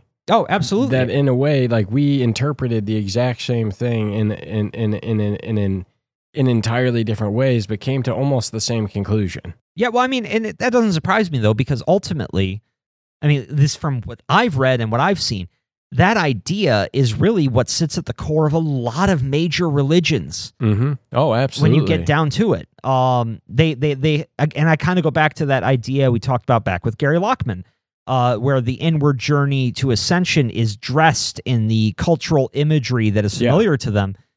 Ultimately, it seems to me that there is some, again, perennial philosophy that we are just in a perpetual state of reinterpreting through our own expectations and life experiences. What is spirituality but one big ink blot test? Yeah. Oh, I like that. I like that. God Yeah. is an ink block test. We all looked at the same question, and I saw truth, you saw love, and he saw just an assertion of existence. And every now and then someone looks at that ink block test and says, why does God want me to kill my neighbor? Because you're not taking your medicine. Oh. Oh. Are we ready for the last section? Let's do it. Now that don't worry, the last question is not as hard. No, I'm glad that you did that question ultimately because it made me think about it. And since you sent us the questions Monday, I think Monday, yeah. I've literally it's been living rent free in my brain. Like, what the fuck am I even going to say? Good. For our last section, we are going to examine 3 essays from the book which explore the nature and potential source of human spirituality. Beginning with the 4th essay in the book, Are You Spiritual?, King explores the fundamental misunderstanding many have regarding spirituality versus religion. As he argues, being spiritual does not require belief in a god, or that you follow a religion, or that you engage in a magical practice. It doesn't even require a mystical experience or any forms of spiritual exercise, such as yoga or meditation. No, what makes someone spiritual is how they view themselves, and by extension the rest of the species, which really comes down to one question. Are you a meat puppet? We return here again to the basic argument between a strictly materialist interpretation of the world and a spiritual one. Under a materialist paradigm, the creature we conceive of as the self is little more than a lump of organic matter clinging to a rock hurtling through a vast and indifferent universe. Religious or spiritual beliefs in this worldview are pure fantasy, or hallucinations, or lies. However, if one believes themselves to be anything more than meat, King argues, they are spiritual by nature because their belief implies the existence of something, anything beyond a materialist vision of the world. An idea which is addressed more deeply in the 6th essay of the book, where King explores the difference between religious adherence and spirituality. In his 20s, hot on the trail of a series of what he described as spontaneous spiritual experiences, King converted to Catholicism, a choice made due in part to his fascination with the writings of mystic Jesuit priest and paleontologist Pierre Teilhard de Chardin. He hoped that the church would provide him the framework he needed to more deeply explore his emerging spiritual life. However, during the year of catechumenate classes required for conversion, he discovered that the lessons on offer only scratched the surface of the deep esoteric truths he sought. And when he asked about those bits of the Catholic faith that interested him most greatly, being the saints, mystics, and visionaries of the church, he was assured that all of that would come later. As you might expect, later never came.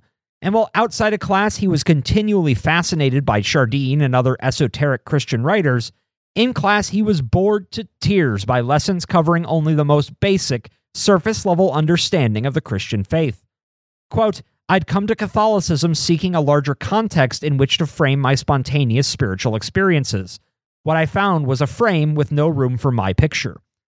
And it wasn't much better when he attended Mass, where he perceived the congregation engaged in the rituals and mechanics of Mass, but found few interested in the deeper mystical ideas which sat at the root of those rituals.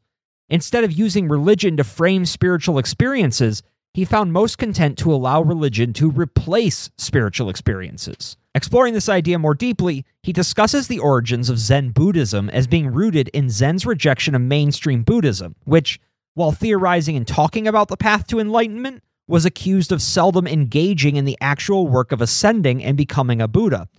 Citing the same Mark Berkson lecture from earlier, quote, Imagine a religion that centered around the amazing qualities of mangoes.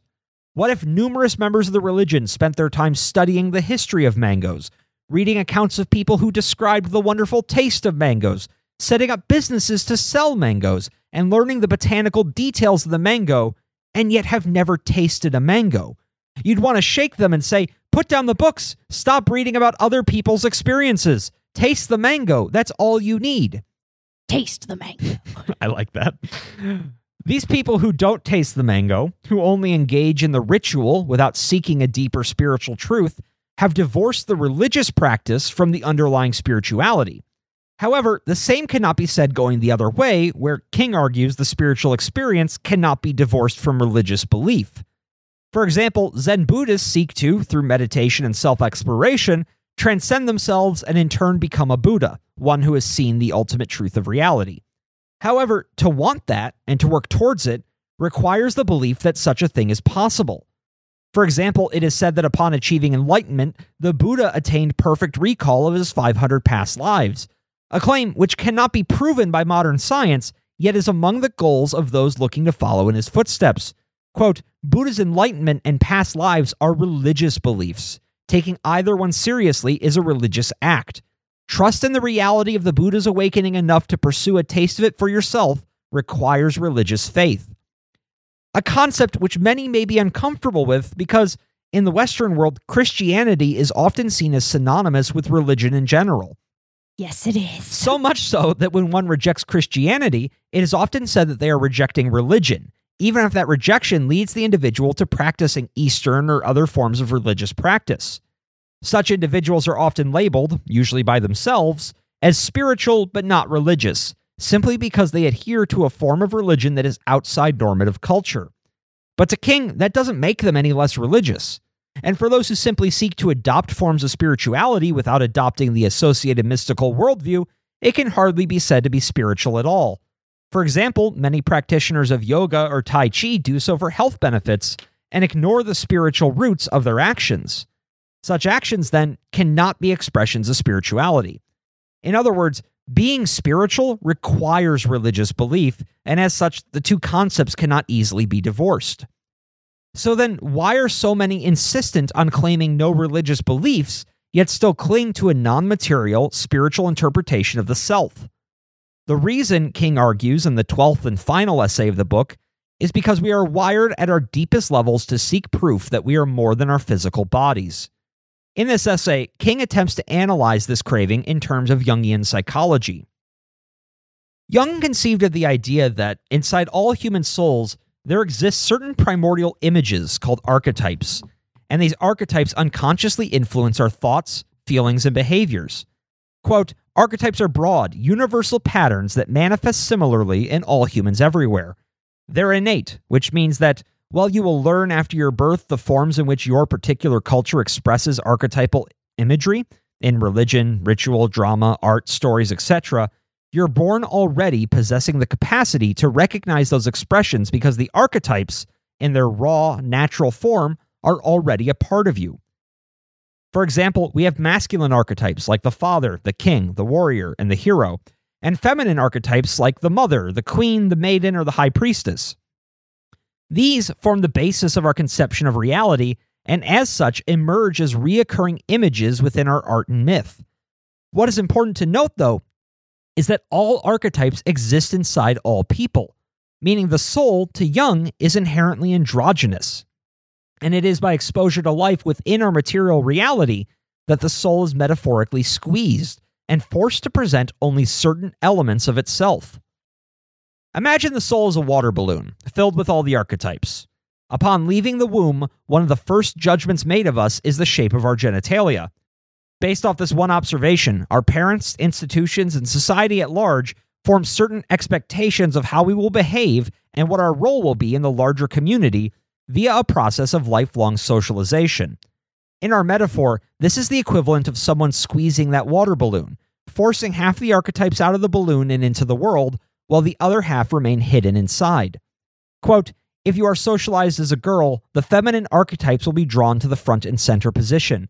You'll be encouraged to forget the masculine archetypes even exist for you. You'll be taught to recognize their expressions in the outside world, fathers, kings, warriors, etc., but not in yourself. You can't be those things because you're a girl, society tells you. A process which, in effect, molds us to follow one or more of a limited list of the archetypes we contain, while the others are relegated to the unconscious, where, according to Jung, they constellate together to form an opposite-sex version of yourself, called an anima or animus, which, in a way, forms our own archetypal vision of our ideal other half. Quote, you'll project your anima or animus onto the real people you date, making them appear perfect and magical, made for you in every way, for a while. Adding another level of complexity to this view of the soul, King then introduces us to Jung's concept of the shadow, which is in effect another such inner self, this one constructed of the pieces of the self which our society finds unacceptable. Just as King suggested earlier in the book, to Jung, there was a fundamental difference between your soul, the essential part of you that existed before birth, and the personality, which is an expression of that self, but shaped and hemmed in by our environment. The personality is akin to the mask that is forged, half by yourself and half by others, through your unique life experiences. Quote, all the parts of your essential self that your unique socialization experience declared unacceptable got chiseled away and sent to fester in the unconscious. There, just as happened with the anima or animus, they constellated together into a personality, a pissed-off, poorly behaved you that Jung labeled the shadow. A shadow which manifests as our monstrous self, the horror that haunts our dreams, and our own personal devil. However, as Jung argued, we must learn to remember that this monster is still, ultimately, just a part of us. It is the part of us which holds on to the elements of the self which are not acceptable in our current social environment. Regarding the larger topic of human spirituality, the message here can be summed up in one simple assertion, that there is more to us than meets the eye. If Jung is correct, each of us is the person we think we are, our anima and our shadow, and all three share between them a huge cast of archetypes used to understand and express certain foundational roles we may have throughout our life. And by understanding that, King argues, we can come to a new understanding of why we seek spirituality, because we know on some level that there's a dissonance between who we are and who we seem to be. Spiritual systems and religious rituals are meant to bridge that divide and allow us to reintegrate those disparate parts of the self by recognizing their existence, a process Jung called individuation. To achieve this is to become whole.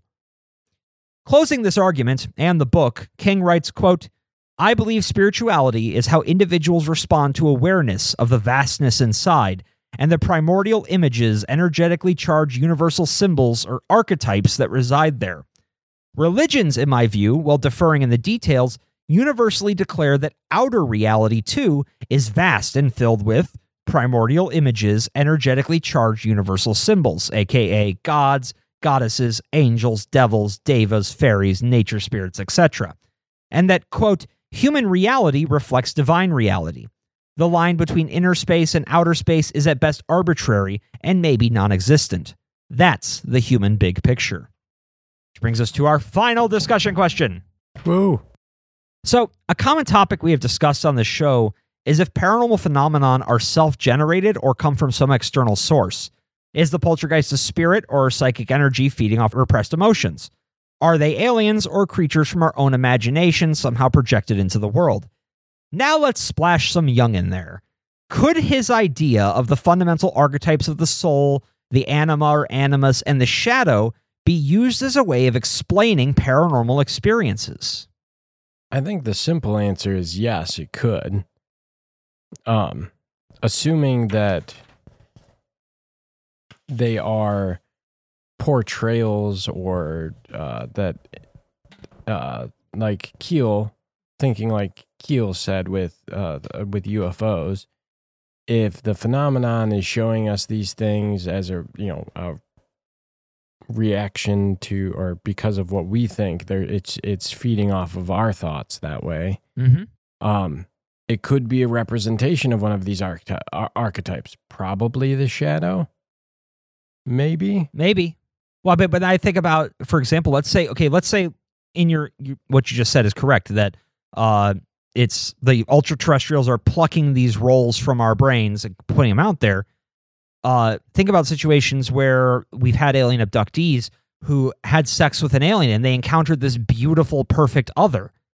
That could be an anima or an animus. Yeah, but I don't think it's the I think, if anything, in this way, I don't think it's that the ultra-terrestrials are plucking the thoughts and putting it into our mind. I would say that it's the ultra-terrestrials that are the shadow, and that the UFOs are just a reflection of all of that. So so basically, paranormal phenomenon are all poltergeists. It's just that they're manifestations of our shadow lashing out in psychic space. Yes, essentially, that's what I was saying. Now, I don't want to say that I believe that. I'm just saying that maybe that's a way to interpret.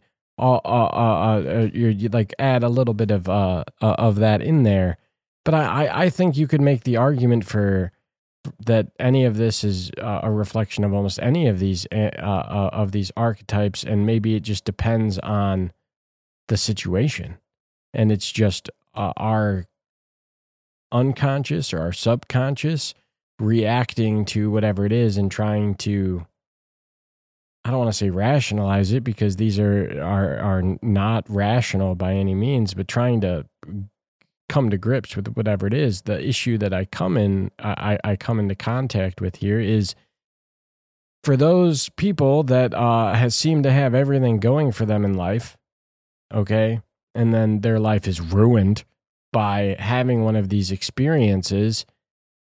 Why? What's the reasoning there? Why, it doesn't make any sense unless there's like something in your unconscious that you suppressed so deeply that it needed to lash out, or maybe it's from a past life and this is its way of showing itself. I don't know. Ultimately, fuck, I have no idea. But I guess the problem that I have with thinking that all of this is a projection of our own imagination in its entirety is that the part that doesn't make sense to me is that if it was a projection of our own imagination, wouldn't we have a more logical explanation to what these things are? Like, why? I mean, like, I get the idea of, like, they're showing, like, the things show to us in a way that our brains, our minds can understand, like, why they saw floating ships at one point versus why we see UFOs now, though there's evidence to show that we saw saucers long before the 1940 or 1947, seeing as we've seen saucers on cave walls and stuff like that.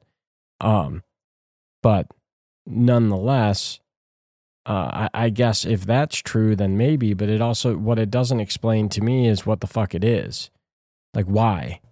Like, why are we, what is the point, I guess, what is the point of us, of these projections? What is it trying to tell us? Like, what are we trying to tell ourselves with this? And that's assuming that there isn't some other entity behind it. And I guess that's where I think it doesn't jive with every aspect of the phenomenon. Yeah. Because I don't think, where I'm at right now, I guess, I don't think that aliens, UFOs, and cryptids are projections of ourselves. I think that there's something separate from us. I think, if anything, those two, aliens and cryptids, are more closely related to each other than to us, and that they're separate entities, maybe living in alternate universes, parallel universes, maybe on another planet, maybe a little bit of both, maybe all of the above. I don't know.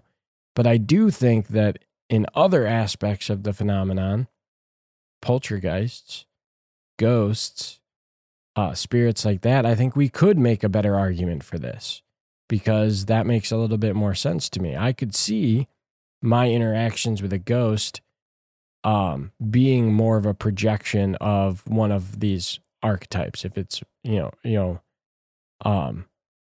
actually, with, kind of tangenting off to the side, the whole shadow thing made me think a lot of the shadow thought forms from spiritual alchemy. I mean, it's very similar concept there. It's the negative side of you, I guess. Right. The stuff that you have to overcome, so to speak, lashing out against you. So that makes a lot of sense to me in that sense. And maybe that's what ghosts are. Maybe that's what some of these spirits are, is projections, maybe not of just us, but of other people that have lingered and become an egregore or something like that. Possible, I suppose. I don't, but I guess ultimately I don't think that everything is coming from us. Yeah, okay. As much as I like to talk about our own individuality as being, woo, great, I also think that there are other things out there and they can also have fun and play like this. Yeah, okay. I'll buy it for $1. I don't have any cash. Can I Venmo? I'd be paying you. Why would you Venmo? Oh, I just assumed I was paying. What? Why? You know what? You should. Now you have to pay me. No one's paying anyone. Unless it's rent. Undermining me in front of the podcast. Jay, what do you think? Yeah. At least large swaths of it. I do think that Poltergeist could absolutely just be a manifestation of the shadow self. Especially in like the Alma Fielding case, I'm almost positive that's just what that was. I think Alma was like, I'm going to board my trauma up in a cupboard. And after a while, the trauma was like, what if I make noise? And as for the archetypes that are contained within the anima/animus, kind of going back to what we were talking about earlier about religions creating masks for the power of the universe to step inside and perform certain social cultural tasks for them, then absolutely, I feel like the assertions about the anima/animus are just a continuation of that. Basically that those archetypes are the mask that perhaps the world can step into. They are the masks through which we interpret our deities, our entities, our stories, or ourselves. So, well, not explaining the phenomenon, or maybe not necessarily being its origin. At the very least, it's a helpful lens through which to interpret what's happening around us in terms of paranormality. I don't think it explains all of it. I don't think it explains all of it, but I think the shadow self lashing out because it's been suppressed is pretty on par with what I've personally concluded poltergeists are. That's fair. Though you did hit on something there that got my mind going. We talked earlier about that whole idea of we project a form on the divine and then it takes that form to talk to us. In a very similar way, what if, like Rory was saying, they are outside entities, paranormal entities, they exist. Maybe not poltergeists, maybe those are psychic energy, maybe some of them are real conscious entities separate from the self. But as we know, we are constructing reality all the time. And in this metaphor, if Jung is correct, the archetypes, the shadow, the animus, that's sort of the pieces we have to construct a lot of our understanding of the world. So what if the archetypes are not, they don't manifest as paranormal entities, but it's like paranormal entities that encounter us. That's the costume trunk. That's what we overlay over them. And we think about, for example, in Whitley Strieber's work, we had aliens taking on phoenix heads and speaking in archetypal imagery. What if all of that is plucked straight from our brains? They are taking these archetypes that are fundamental to our understanding of the world and either changing themselves to present as that, or we are simply overlaying something we cannot comprehend with something that we like, that we can. Yeah. No, I had a similar thought to that. I think when we were reading one of Whitley Strieber's books, something like what you were saying, like that, or maybe it was something that he said, that we are just, what we see isn't even what they actually look like. It's just what our brain can comprehend, almost. Yeah. Well, and then thinking about ghosts, for example, it's one thing that's always kind of bothered me about ghost stories, but I think this would be one potential way to explain it, is that is the existence of archetypes in ghosts. What I mean by that is the woman in white, the man in the top hat. Like, there's these certain kinds of ghosts which seem to just spring up again and again and again throughout the world. So, for example, the woman in white, what if that is one of our internal archetypes? Like, on some level, not with our eyes, not with our meat senses, we know there's a ghost there. We can sense them on some part of our brain that's talking to us right now. we can't see it. We may not be able to see who it really is, but we can understand it is a woman who was murdered. Now your brain overlays the archetype of the woman in white, the murder victim, over that ghost. So you're not seeing their true identity. You're seeing the archetype that most closely fits the transcendent truth that's coming into that fourth Kancha that we talked about. It's almost like these archetypes, soul, anima, animus, shadow. Yeah. It's almost like there's two sets of them. There's one for each individual, and then there's one for the universe.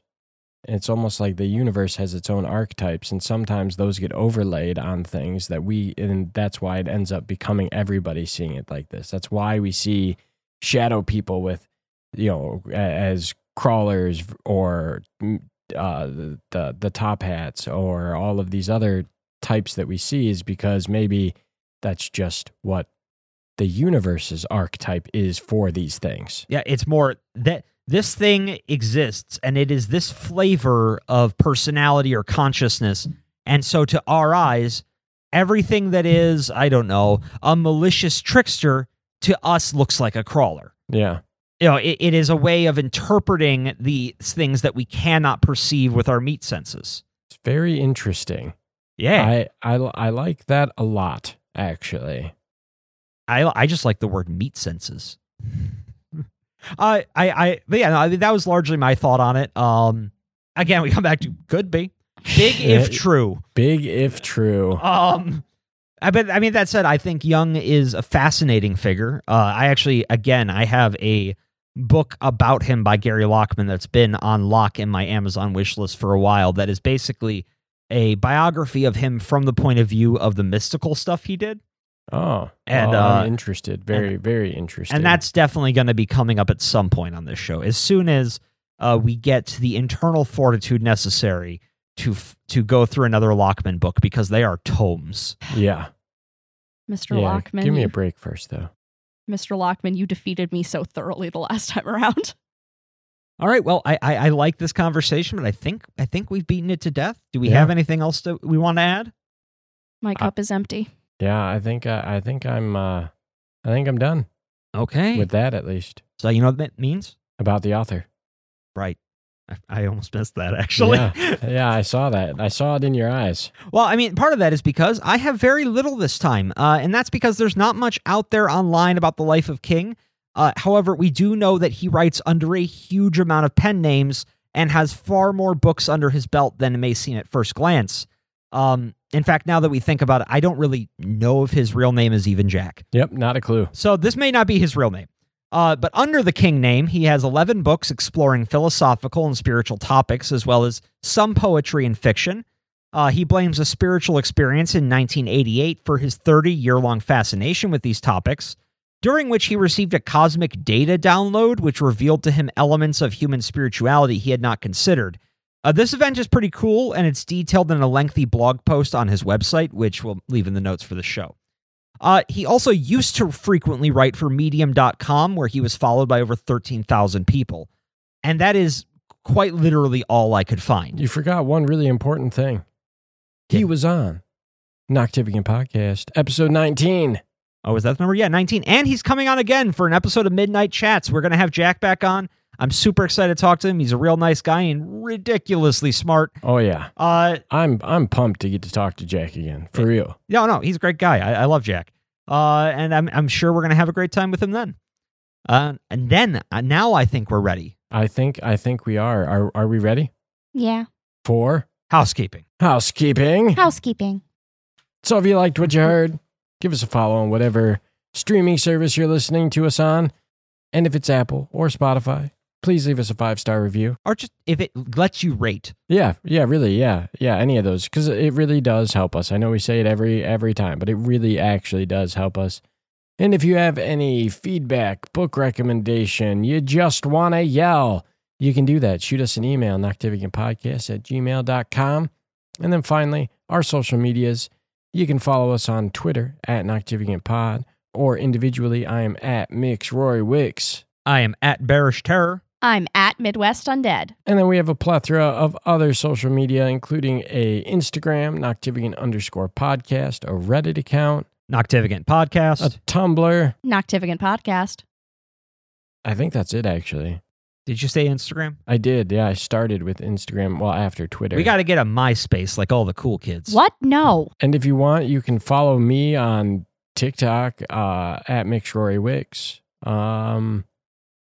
But I think that'll do it. I'm not giving you people my AO3.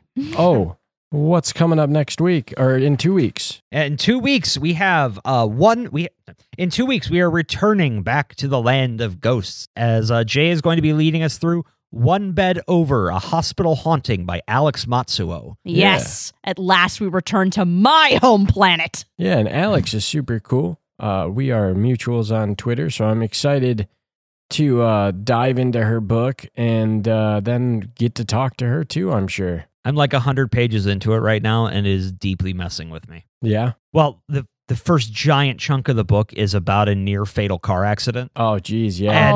And so many of the scenes sound like they were ripped straight out of my memories. Oh, no. Wow. And so I know they're authentic because I remember going through something very similar.